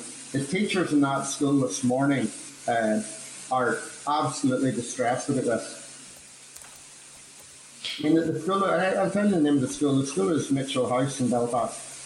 That's shocking, Justin. That's shocking. So you're telling me that the health advice is for children from a family where there is COVID positive cases should go to school? Yes, they're saying after 10 days of the child not being positive or having symptoms, they can attend school, even though another household member may have subsequently caught COVID. And when I read it, I honestly thought, is somebody got the wrong end of the stick? But the graphic on the PHA website says, no, that is what is to happen. Which only adds to the fear and uncertainty within. Absolutely adds to the fear that people are now going to be faced with pupils coming in who well, clearly are unsymptomatic, but are coming from households with COVID. Yeah, and on the top of that, Justin, how do the other representatives here today feel about the evidence coming from the UK yesterday, where the data shows that there's a higher rate of COVID infection within the teaching workforce and staff workforce than in other areas of society? That data has been demonstrated. How does that make your teachers feel? I think really it's a summary of how they've been feeling over the last couple of months since this started. They feel battered. They feel battered by COVID in their professional life and in their personal life. Many of them are parents and carers themselves, and the impact that that's having on them. They feel battered by the Minister and the Department in their lack of clear advice and guidance. They feel battered by the PHA in a lack of clarity. Those figures should be available here as well. There's no reason why they shouldn't. We wrote to the PHA at the end of September, and we got a response, but we've still got no update on the reports that they told us they would give us with regards to specifics about transmission within school. They feel battered by social media and very much campaigns, because parents themselves are in anxious positions and they are transmitting that onto schools. Currently very much within the special school system, but within the mainstream as well. And they feel battered trying to think forwards and think how we will get out of this and how we will get out of this positively. The Education Committee have been excellent in their support and the communication they have given to teachers about what they are doing. But when we see very much the domination of aspects like the transfer test, and I know that is an incredibly emotive matter when we look at Northern Ireland, it is not the only thing happening within education. Of those 16,000 children that have applied to do it, how many of them will actually get places within schools? How many of the children that will not go through that form of education have been given the message recently that their education will not give them the opportunities that an elite few will receive? And it is the teachers who are dealing with that mental health outpouring from both parents and children every single day in all systems within our education process. So in quick response, teachers are battered at the minute, beyond belief, exhausted, frightened, desperate to help, desperate to step up, but where they are, they feel they're putting themselves at risk. Can I just come in regards to that? As a school leader, our teachers have been amazing. Our teachers have been amazing at keeping the system going in a very, very difficult time. And I think that in some ways the messaging from the Department of Education has not been clear, and the guidance hasn't been clear. And when we look at our mental health and well-being, our teachers are keeping the mental health and well-being of our pupils to the fore every single day through every single class of remote learning. And I think there cannot be enough thanks given to our teaching staff. The profession has been put in a situation where they're at the forefront of everything. And I think if government are making our teachers engage fully and they need to make sure that they have vaccines, and if we're a priority that children have to be taught, our teachers need to have vaccines and be safe. But they are the champions that have led this course over the last number of months and have held our children pivotal to everything that we do in schools. Is our children, and they are at the core of every decision that we made, and our teachers have been amazing. I don't know if I can be heard there. If I could come in from ASDL. Stephen, yes, go ahead, Stephen. Just really to echo what Jackie said, because I appreciate what's going on here as well. I think that we do need to return to school as soon as possible. I think certainly from our members, we would like a full return to school as soon as it's safe to do so. But we realise that we're subject to public health advice about that. But given the fact that pupils have missed so much time, I think that it is important that we try to get them back to school, and we do everything we can to try to do that. That includes things like vaccination of teachers. But I just want to echo what Jackie said and say that teachers have been under enormous pressure. There have been enormous changes then over the last 3 weeks. People have had to deal with a lot. But I would like to pay tribute to the teachers who are in our schools at the moment, who have shown over the last year how innovative they can be, how creative they can be, how much of a passion they have for educating people. And I think that we need to acknowledge that they'll stop at nothing really to make sure that this education continues, and also that they're intervening to make sure that pastoral support's there. They're really taking care of people's welfare. And I think that they want, more than anything else, to be able to get back to school and to be able to see pupils. I think one of the things that we noticed when we got back in September was how much we had missed having pupils in school. And I think that that's something that we need to take on board as well. But we also have to acknowledge the enormous amount of work that teachers have done and how they've adapted to a changing situation over the last 12 months or so.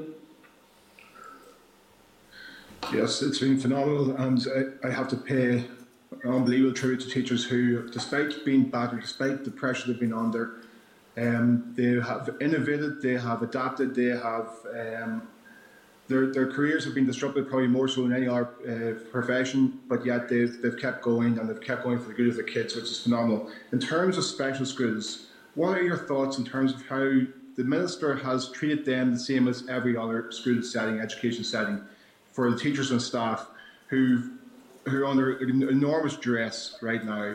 What's your feelings around that, the fact that those schools have been treated the same as ordinary education settings? I suppose in a way they haven't been treated the same, in that there are mitigations put in place for ordinary settings with regards to a hope or an ambition of social distancing, face masks for those children in post-primary, including within the extension to the classroom and on transport. Mitigations that are brought in across the system are not transferable into the vast majority of special school situations. We've also been put into an environment where we are open. All schools are open. You know, no schools have been closed. I think there's very small numbers of schools that don't have any children in them. As Jackie said earlier, they're providing for vulnerable children as well, and those children of key workers. But special schools have been told to open to all. The Minister has sent out a message that schools are safe. I reiterate that he needs to deliver the message that schools should be used as a last resort. And for many children in special schools, they are a last resort. And for many of our vulnerable children, they're a last resort. But he needs to send that broader message back out. But I don't think he's treated them the same and not acknowledged the lack of additional support that's needed. Agreed. Okay. Shocking stuff. One last question, folks, and it was mentioned earlier, I can't recall who it was, but in terms of the learning deficit, the widening gap, and the greater extent to which children from disadvantaged backgrounds have been adversely impacted educationally because of this pandemic. What are your thoughts on how that will be addressed? Now, I've sought the Minister to bring forward a recharge programme to help the kids catch up. To help them, every kid needs to catch up, but some will be further behind than others. What are your thoughts in terms of how kids can catch up? We've had an underinvested system for years. For the last 10 years, that has to change. There has to be an investment in the education of all of our children, an expansion of the Engage programme, a reduction in class size so that we can see a better focus for the children that are receiving an education. If we could probably fill the rest of your day, but I know you have to clear the room by 12, with ideas of what could be done within education. We would all have different ideas as practitioners and as representatives of the wider workforce. I think I would echo the point made by Caroline. There needs to be a focus on those who are most in need. And one of the groups that are most in need are those in free school meals. We know that those are a group who do underperform. But the Engage programme that started, I think, is going away to making a difference, but there's still a long way to go. So it needs to be rolled out further and expanded. And we need to ensure that there is the whole issue around digital access. And it goes beyond the Department of Education. It also goes to making sure we're looking at broadband with the right that people can have. And I know when Jeremy Corbyn raised it, it didn't necessarily meet universal approval, but I think on reflection now, most people are saying, he was onto something. We do need to be looking at broadband now and internet access as a universal right. Okay. If I could come in as well, Justin. Yes, Mark, briefly, Mark, here thanks. from NEU. Yep. Thanks, Mark. Briefly. Yep. One of the things that we've been pushing since the start of this pandemic is in order to address the sort of educational gap, is to upskill the teaching workforce, particularly in relation to the very different pedagogies involved in e-learning and in remote support. Now, there are some hundreds of teachers have gone through, sort of starter courses in Stranmillis, so where that's 12-hour courses, but there is a real need to get a wee pot of money to actually provide proper CPD in e-learning, in remote learning and remote support. And if you could give us any assistance there, I mean, schools presumably are making savings on exam fees and stuff like that, but I think there should be some programme. The e-learning particularly would have more of a focus on coaching and mentoring than with classroom teaching. So we could do with a little bit of assistance there, if that helps. Thanks, Mark. Thanks, Justin. Folks, thank you very much for your evidence. Thank you very much to all your members. You're doing extraordinary work. Thank you. Thank you, Justin. Can I bring in Maurice Bradley, MLA?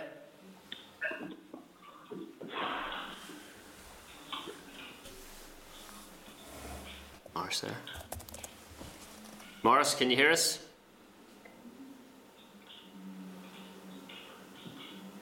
Can you hear me now, sir? That's you, Maurice. Go ahead. Yeah.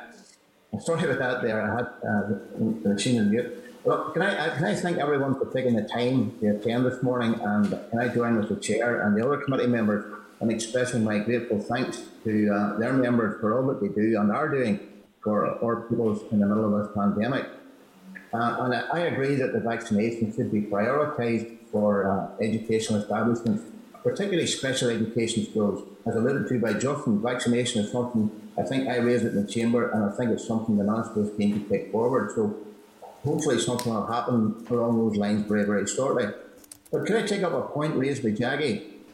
With listening to Jackie's concerns around the data available at primary schools, is it possible that an organised method of collecting data across all schools should now be looked at, so that all primary schools will have the same data collection and the confidential nature of that data collected to be used in if we ever have a situation like this again?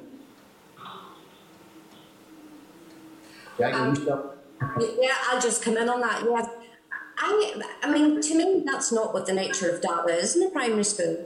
Yeah. Data in the primary school can inform the learning, and it's not designed to, compare children or compare across schools. We're in the process, and we will be moving forward in the process of revisiting assessment at primary school level and right the way through, actually. And one of the conclusions we came to from the previous assessment structure that we had was that you can't use assessment that you're using in order to inform your teaching with the children to, have a systems check and compare children against each other.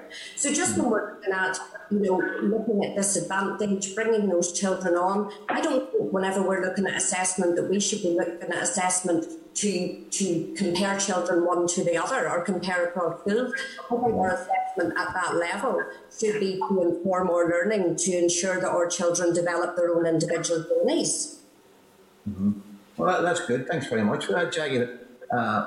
Just to pick up on something that you had said about the inequalities of how the data was collected and how it was available and the confidentiality issues. So thanks very much for that. I have another question, a couple of questions here for Mark. When you said I agree with Mark, the distinct possibility that children while showing no symptoms at school can be carriers and take the virus home to probably vulnerable adults. And one of the points that Mark raised was about classroom sizes. Mark, do you think we have enough teachers to achieve a 1 to 12 ratio for classrooms, and in some school settings enough room to have extra classes? And do we have enough teachers in place, especially for special educational needs schools, to cover it and remain open? Can I have your thoughts on that, please? It's a good question, Maurice. I mean, and you may well be right. I mean, I think the general principle that we're trying to get to is lower classroom sizes and rotational learning, whilst we're in the middle of a period where the infection rate is high. So, I mean, that'll vary from school to school, to be quite honest. And in some schools, you're quite right that you wouldn't be able to get down to, say, 12, you know, if you split the class in two, for instance. So it'll be a different picture in almost every school. Be difficult to achieve, Mark. Absolutely difficult to achieve, but I think the general principle is that we need more social distance, lower class sizes insofar as we can do it. There's no one fits all here, Maurice. That you're quite right. The other point, Chair, thanks for that, Mark. The other point, Chair, I'd like to raise is I've had a lot of correspondence and queries regarding pupils who were hoping to do reset examinations. Many pupils are relying on these resets for GCSEs and A-level results to ensure university placings. Pupils in this situation have worked extremely hard to improve their grades. Do you think, or have any of you an opinion on how this extra work can be properly graded? I'll sort of use as an example somebody who got a D and an E last year, but put in an awful lot of hard work and effort to make that D and E an A or a B. How is this managed without examination? As most of these people I've been talking to, I would have preferred to have taken place in the resets.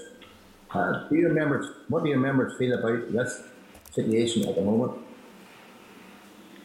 I think, Maurice, we've all met with CCEA, and I mean, one of the proposals they have outlined is that schools will be able to use material from CCEA to get assessments in those type of circumstances that can inform the teacher predicted grade along with the other information.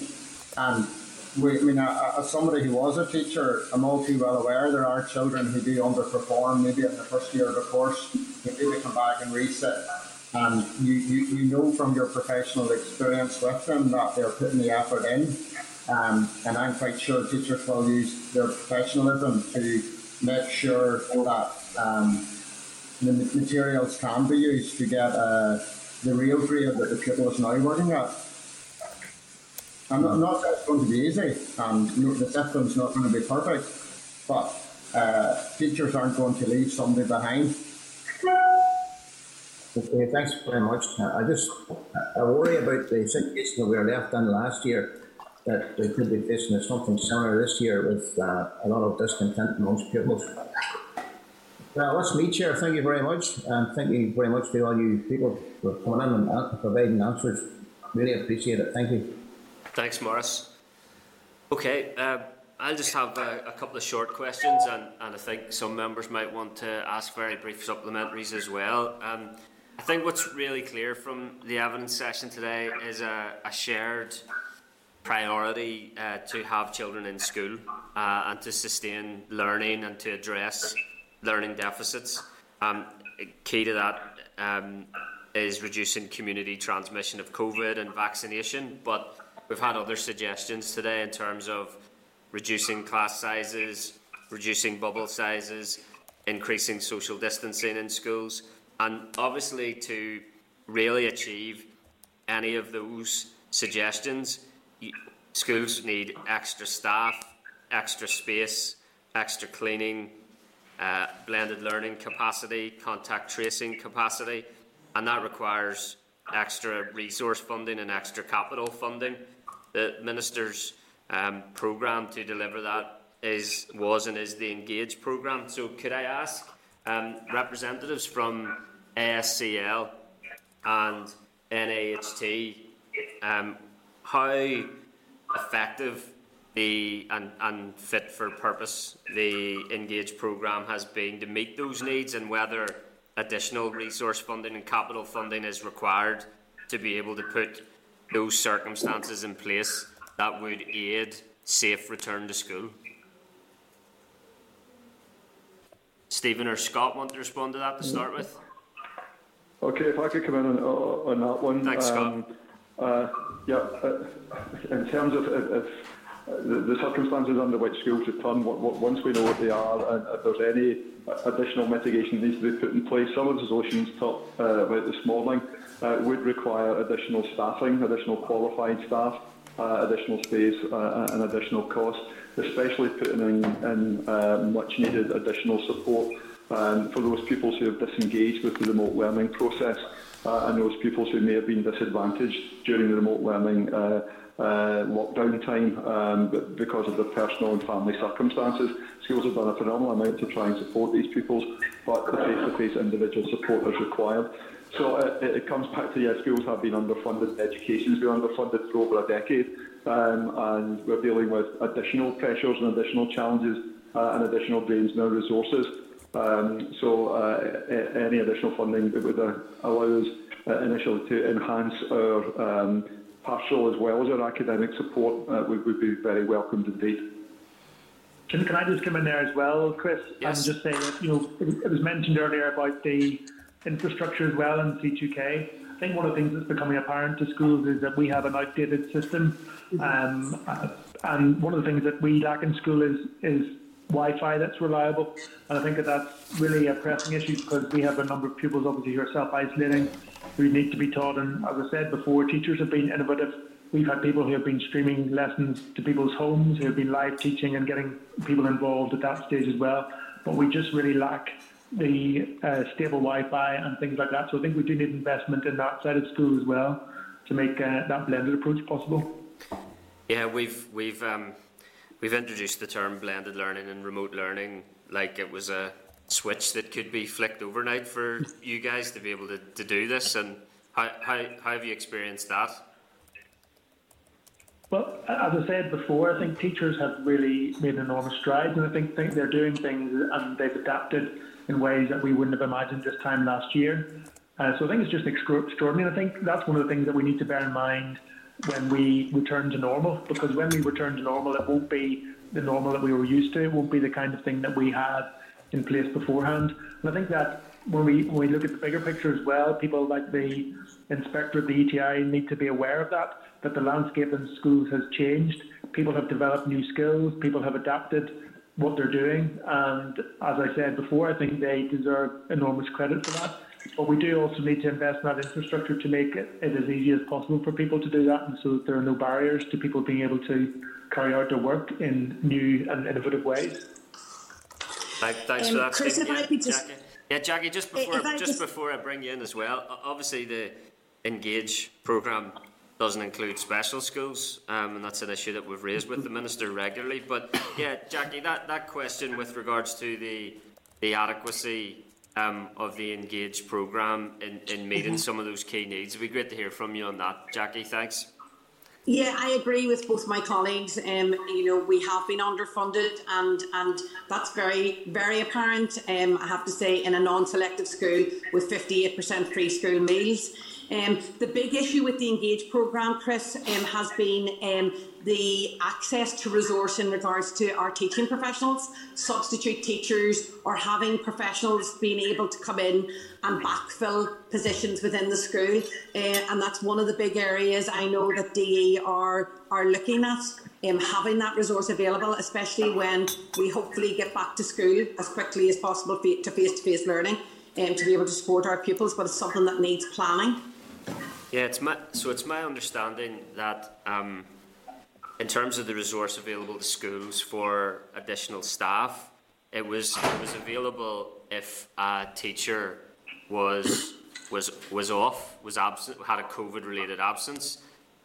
Schools couldn't apply for additional staff over and above those grounds. Is that correct, Jackie? Well, the way that we've been working in our school was the Engage funding came about relative to the amount of free school meals pupils that we had in our school, and therefore we were looking at supporting additional resource, and that could be done by looking at backfilling a member of staff within our school with a substitute teacher coming in or whatever way the school, there was flexibility around that, Chris. So it was up to the individual school what way they wanted to do that. Okay, so you could use that Engage funding? Okay. Yeah.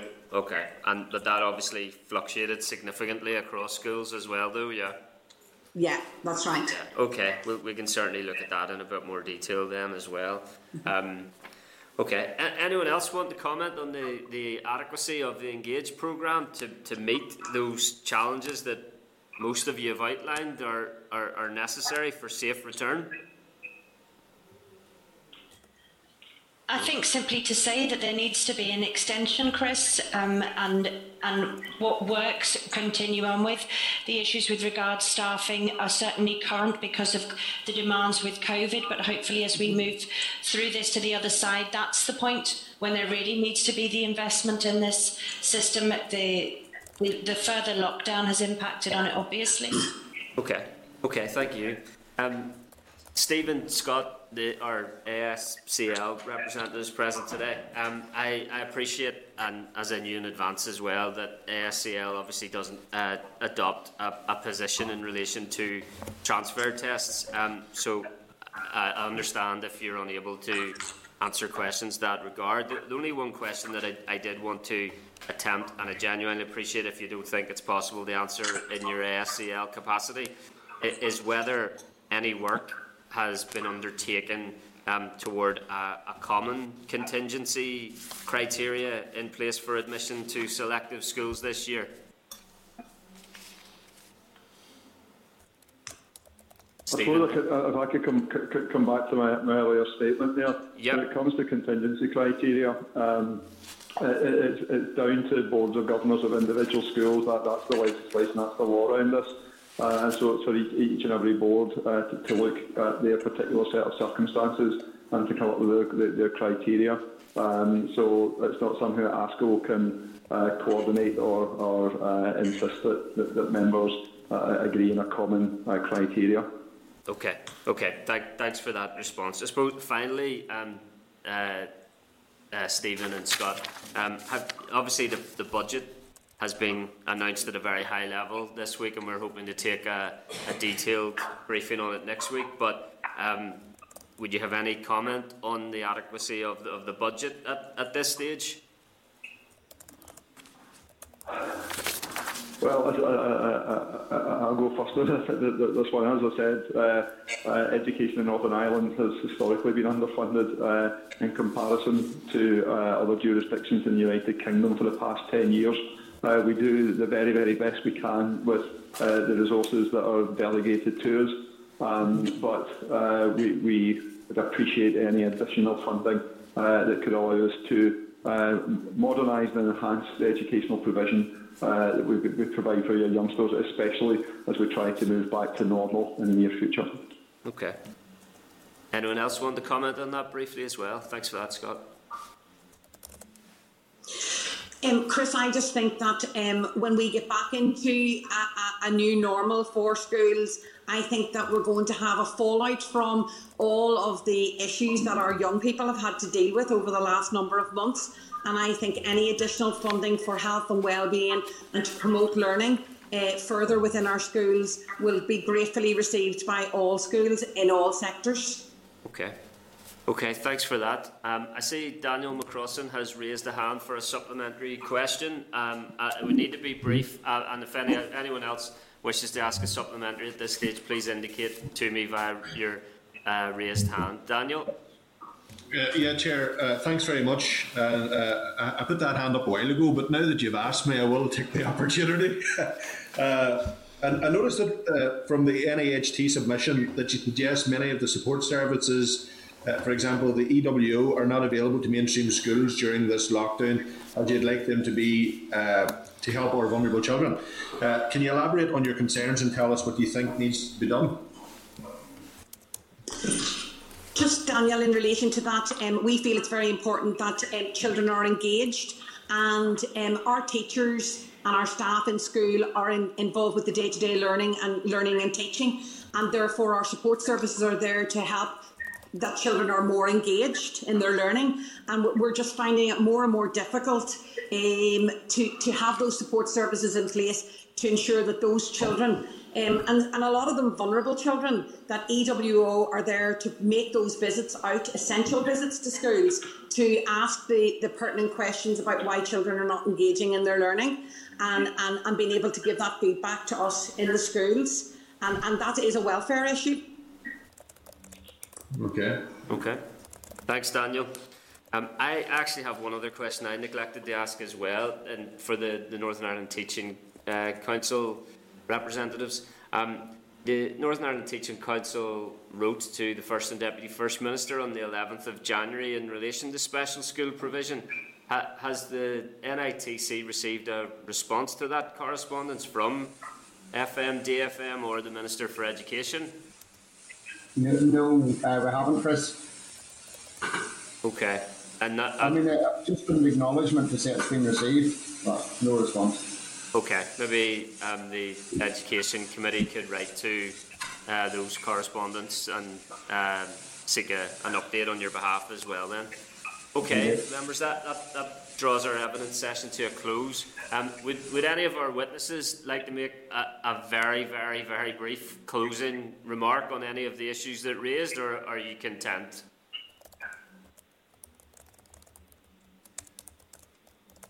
Okay. Content.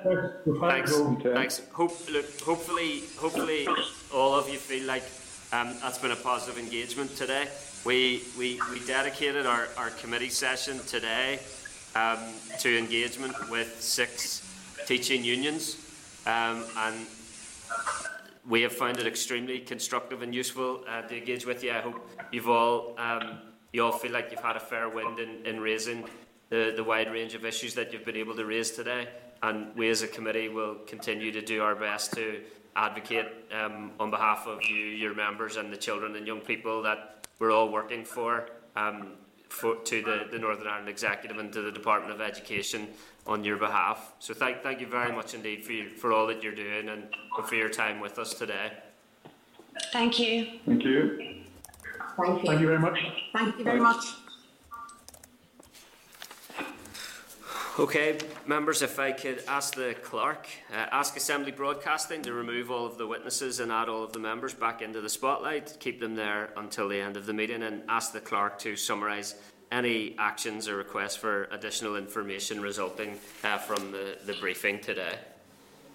Okay, members, I think we want to write to the department summarising the issues raised by the unions there, specifically in regards to messaging, messaging from the department, guidance from PHA for teachers, pressure on special schools once more, funding generally in the COVID context and the recovery context of return to schools, the success of the Engage programme and funding for that again, particularly in respect of returning, the welfare matter that was raised in regards to schools being able to get feedback on pupils who aren't engaging, and then on testing, just the position that came across there about what primary schools should be expected to provide. And then specifically, William had a proposal that the committee should write to the Public Health Agency and the Education Authority and the department on the need to share information better than. Well, it was based on the fact that they were saying, I think she said that Caroline said that there was a meeting yesterday with some PHA officials, some principals, and if that's being shared with some principals but not all, then that's obviously a failing, and I think that sort of sharing of information needs to happen, and I think they all need to, all 3 of them need to be, because many of the decisions that were taken, the Minister referred to a name-checked PHA a number of occasions last week about guidance. That needs to be out there then, and if it's not, there's a failing. Okay, then another specific was to ask for urgent liaison with the Economy Minister in respect of cancellation of BTEC. I think that was Nicola's questioning. for clarity for pupils and consistency of the public safety approach. And then the Chair's point at the end about writing to FM and DFM to ask for that reply to the INTO letter of 11th of January in respect of special schools.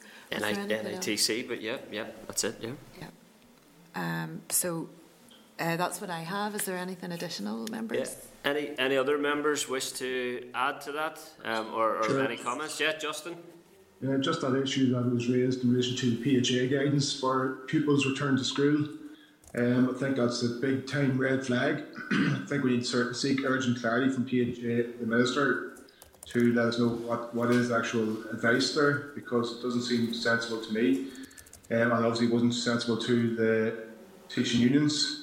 And if we may, I'm sorry I didn't raise it earlier with the unions when they were here, can we write to the Minister seeking his steer on where things are at for substitute teachers? Rob Newton. Yeah, thank you, Chair. It's the point that Justin is making, and he raised it. It became particularly pertinent to me when Mitchell House Special School was mentioned, because that's in the East Belfast constituency. I think, is that what you're talking about, Justin? Is that case you're talking about? I think that's, if you don't mind me saying so, Justin, I don't think it's necessary. I don't think it's adequate for us to contact PHA. I think we do need to go up to the Minister on this issue. Yep. Now, Agreed. I think if we do that, it seems to me like a strange case, but there may be other factors in it, but I think it's a ministerial level. So if the committee agree to that, Chair, I think that's where that should go. Agreed. Yep. Agreed. Justin, just sorry, Chair, I have an answer from the Minister on teachers that came through late yesterday evening, so if anyone wants that, I'll forward it around. He's just putting the same scheme in place as he did last time, right? Okay. That's in terms of pay coverage for substitute teachers, yep. Okay, well, we can write as well just to get an update in relation to that to provide to members.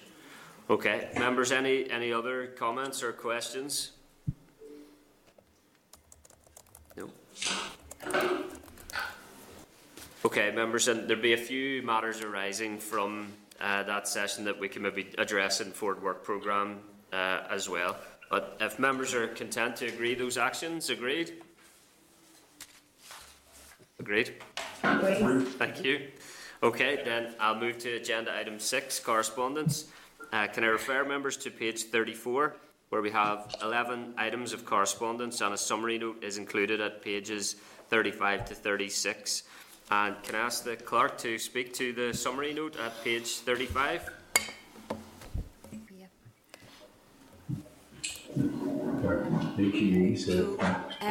Sorry, before I start you there. Daniel and other members, you might want to put yourselves on mute just when you're not speaking there, just so you can't be overheard. Thank you. Sorry, clerk. Members, I would draw to your attention item 6.2 at page 37. It's correspondence from the Children's Law Centre, including a report produced by it and other NGOs seeking to inform the list of issues to be sent to the UK Government by the Committee on the Rights of the Child in February. Initially I'd like to seek the Committee's agreement to send that material to the Department, as it is the lead department, and ask how it is planning to take this forward. Is that okay? Yeah, agreed. Are you happy with that? Agreed. Thank you. Item 6.3 at page 195 is correspondence from Pivotal on its report on New Decade, New Approach 1 year on. Again, I propose that the committee forward that to the department, seeking its views on the section of the report about education. Agreed. Members agreed? I'm not getting that on page 195, Chair. Did I get? Should be there, yeah. Yeah. Sorry, yeah. Yeah. That okay? Okay. No problem. Members, I need you to agree correspondence actions here, if that's okay, or members can. Yep, thank you. Clerk. Item 6.7 actually is relevant to your discussion just now. On page 206, that's correspondence about payments for substitute teachers for the period of school closures. And again, it's a member of the public who's uncertain about the arrangements and should know. So can we write to DE about that? Agreed. Members agreed? Yeah. Thank you. Item 6.8 on page 207 is a departmental response to issues regarding looked after children, advising that the acronym LAC will no longer be used, but it also shares the strategy implementation plan and the children's rights impact assessment. The department has not, however, answered some of the committee's questions about the 14 to 19 strategy and the provision of alternative education. So I'm seeking committee agreement to write again to the department on those matters that have been omitted. Agreed. Agreed. Great. That's hugely positive. That acronym has been removed. Fantastic news. Well done. Okay. What acronym are they going to use? None. You don't use acronyms when you're talking about children. Thanks, Justin. So item 6.10 on page 272 is a response from the department about the children and young people strategy. A lot of interesting material there. Is the committee content to get an update on the work of the decision-making project team and keep a watching brief on the children and young person strategy? Members agreed? Agreed. Okay. Thank you. Item 6.12 on page 305 is a further response from the department on funding arrangements from SCOTEN. The department indicates that the minister met with Dr. Purdy and that the next step would be to explore the Department for the Economy's position on the matter. So I'm proposing that the committee notes that response and copies it to Dr. Purdy. Agreed. Agreed. Agreed. Do members have any other comments on the general correspondence in the folder? Members, any other comments on correspondence? Content with those actions? Yep. Content. Okay. Thank you, members. Then agenda item 7 is our forward work programme. Can I refer members to the draft forward work programme at page 309? And I have a few suggestions to make in this regard as well, if you bear with me. And thank you for your forbearance in relation to forward work programme. In recent weeks, a few urgent matters have changed some of those items, and thank the clerk and the committee staff for the work they've done in that regard as well. I would, Clerk, next week we're scheduled to hear from the ETI on remote learning. Isn't that right? Yeah. Yes. I propose there is an organisation called BlendEd Northern Ireland, which is a wide range of teachers from across schools in Northern Ireland that are working on best practice in remote learning. I'd propose that our theme for next week would be remote learning, and we hear from ETI and BlendEd Northern Ireland on remote learning. Perhaps we could ETI are obviously referenced by the Department Department of Education and the Education Authority as link provision on remote learning to schools, but I'd be content to hear from DE or EA if they have representatives that they would like to contribute to a session on remote learning.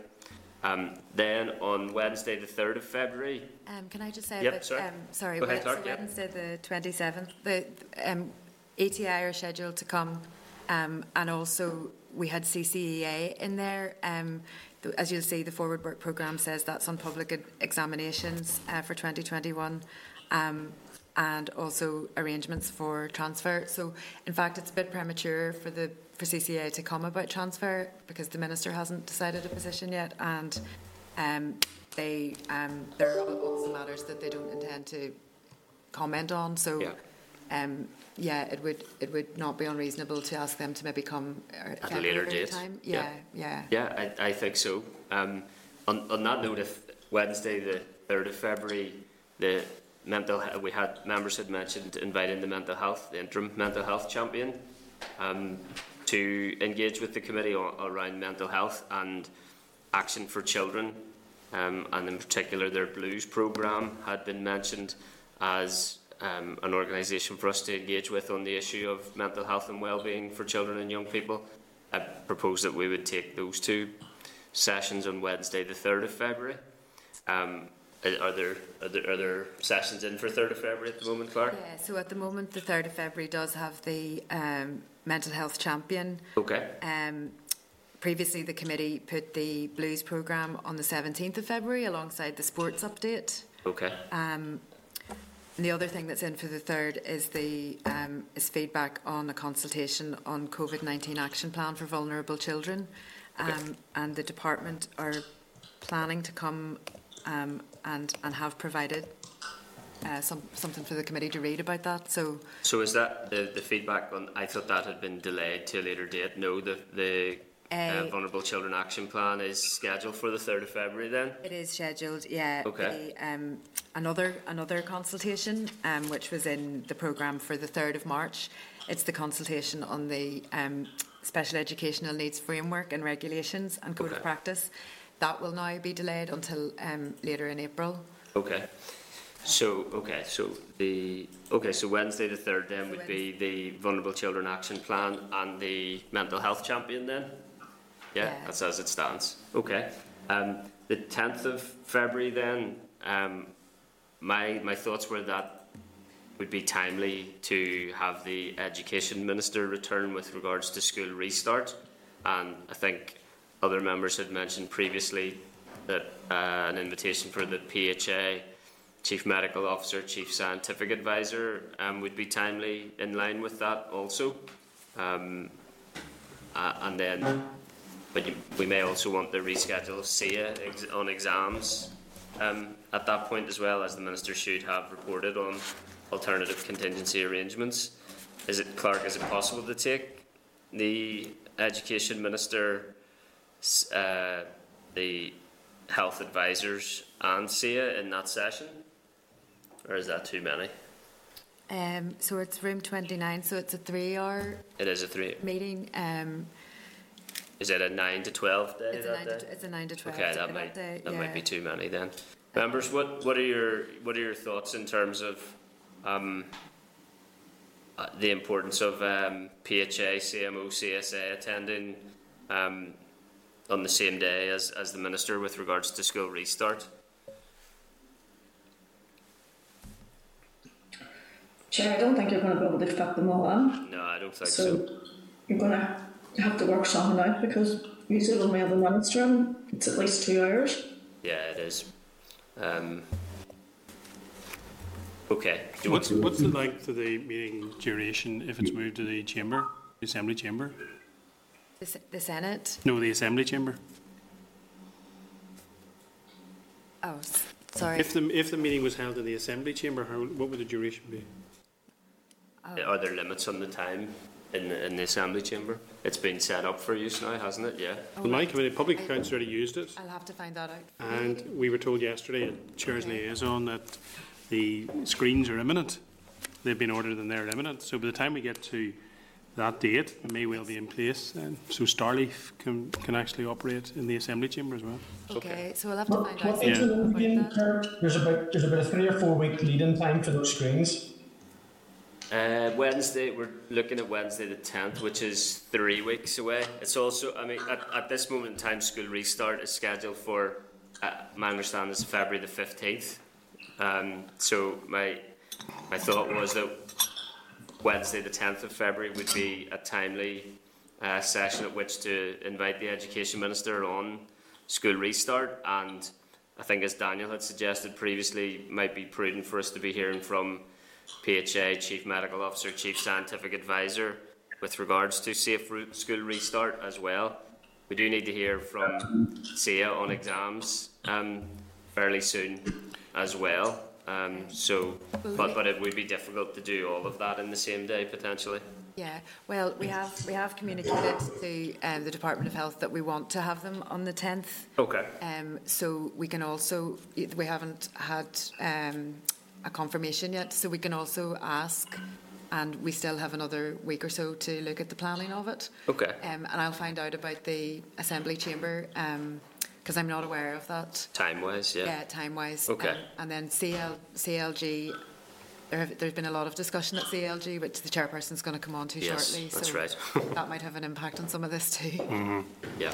I guess for Dr. McBride and Ian Young, it's a case of when they're available as well, Chair, as the clerk has just said. Giving them a particular date may not work. Okay. Maybe asking them for dates. Yeah, that's a fair comment. Okay, so Clark, next week will be remote learning with ETI and blended NI. I can give you details to see if they're available. Wednesday, the 3rd of February, is the Vulnerable Children's Action Plan and the potentially the interim mental health champion. And then Wednesday, the 10th, we will seek availability of Education Minister, PHA, CMO, CSA, and maybe if we seek availability from SIA as well then in relation to exams. I can provide members with an update in terms of the scheduling of all of those at next week's meeting. Is that our members' content? Does that sound reasonable, Clark? Yes, it does. Members okay with that? Yeah. Yep. Agreed. Okay. Members wish to add any other suggestions to the forward work programme?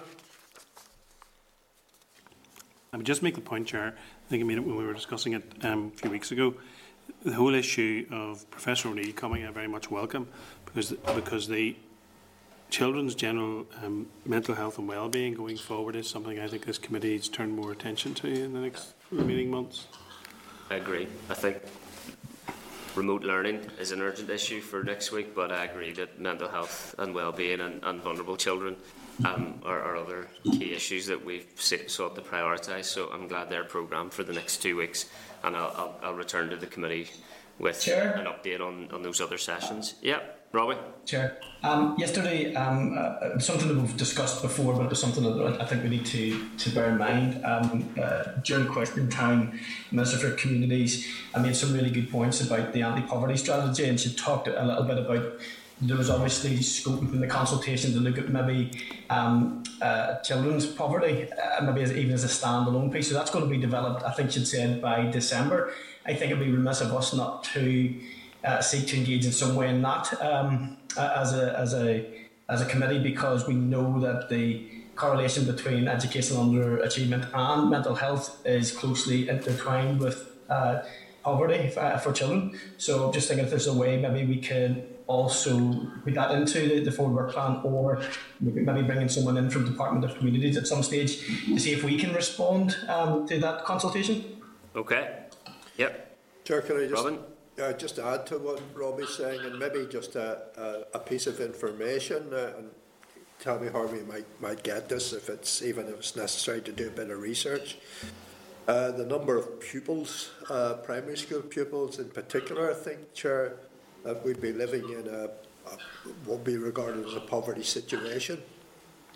If we don't have the facts and figures around it, then it's much more difficult to question the pieces of work that are done later. Okay. Happy to note those, yep. Okay. Ask for research on that then. Yep. Okay, members content with those forward work items for now, agreed? Here, I'm just thinking about the questions around poverty and the points that are raised. I'm just wondering how we measure it. Is it going to be based on free school meals, or are there going to be other indicators considered? I think that's the purpose of the research, isn't it, Robin? Yeah. I think that's where we need to come from. We need to understand what the base is and what measurements are being put in place, how many are involved in it. And indeed, I suppose an aspect I would be particularly keen on is the number of children that are living in poverty, but in fact that the parents are actually working. Yeah, working per, Robin, I think that's very true, the working per. So if in terms of Robbie and Robin's suggestions there, if we consider a briefing from potentially Department for Community officials with regards to where the Education Committee could contribute to work being undertaken on child poverty, and research to help inform our understanding of the measurement of child poverty. Members content with that? Agreed? Yes, Chair, thank you. Okay. Okay, that's agreed on forward work programme. Agenda item 8 is any other business. Can I inform members that the Business Committee confirmed today that the committee motion on special educational needs provision during COVID will be debated in the Assembly Chamber on Tuesday the 26th of January, and can I ask members to indicate if they have any other business? No? Okay. Clerk, could we maybe move into closed session briefly just to discuss some of the chairperson's liaison group feedback with regards to the nature of the meetings? Is that okay? Yeah? Yeah, okay. Sure. Yep. Okay, members, just move into closed session briefly. Is the Northern Ireland...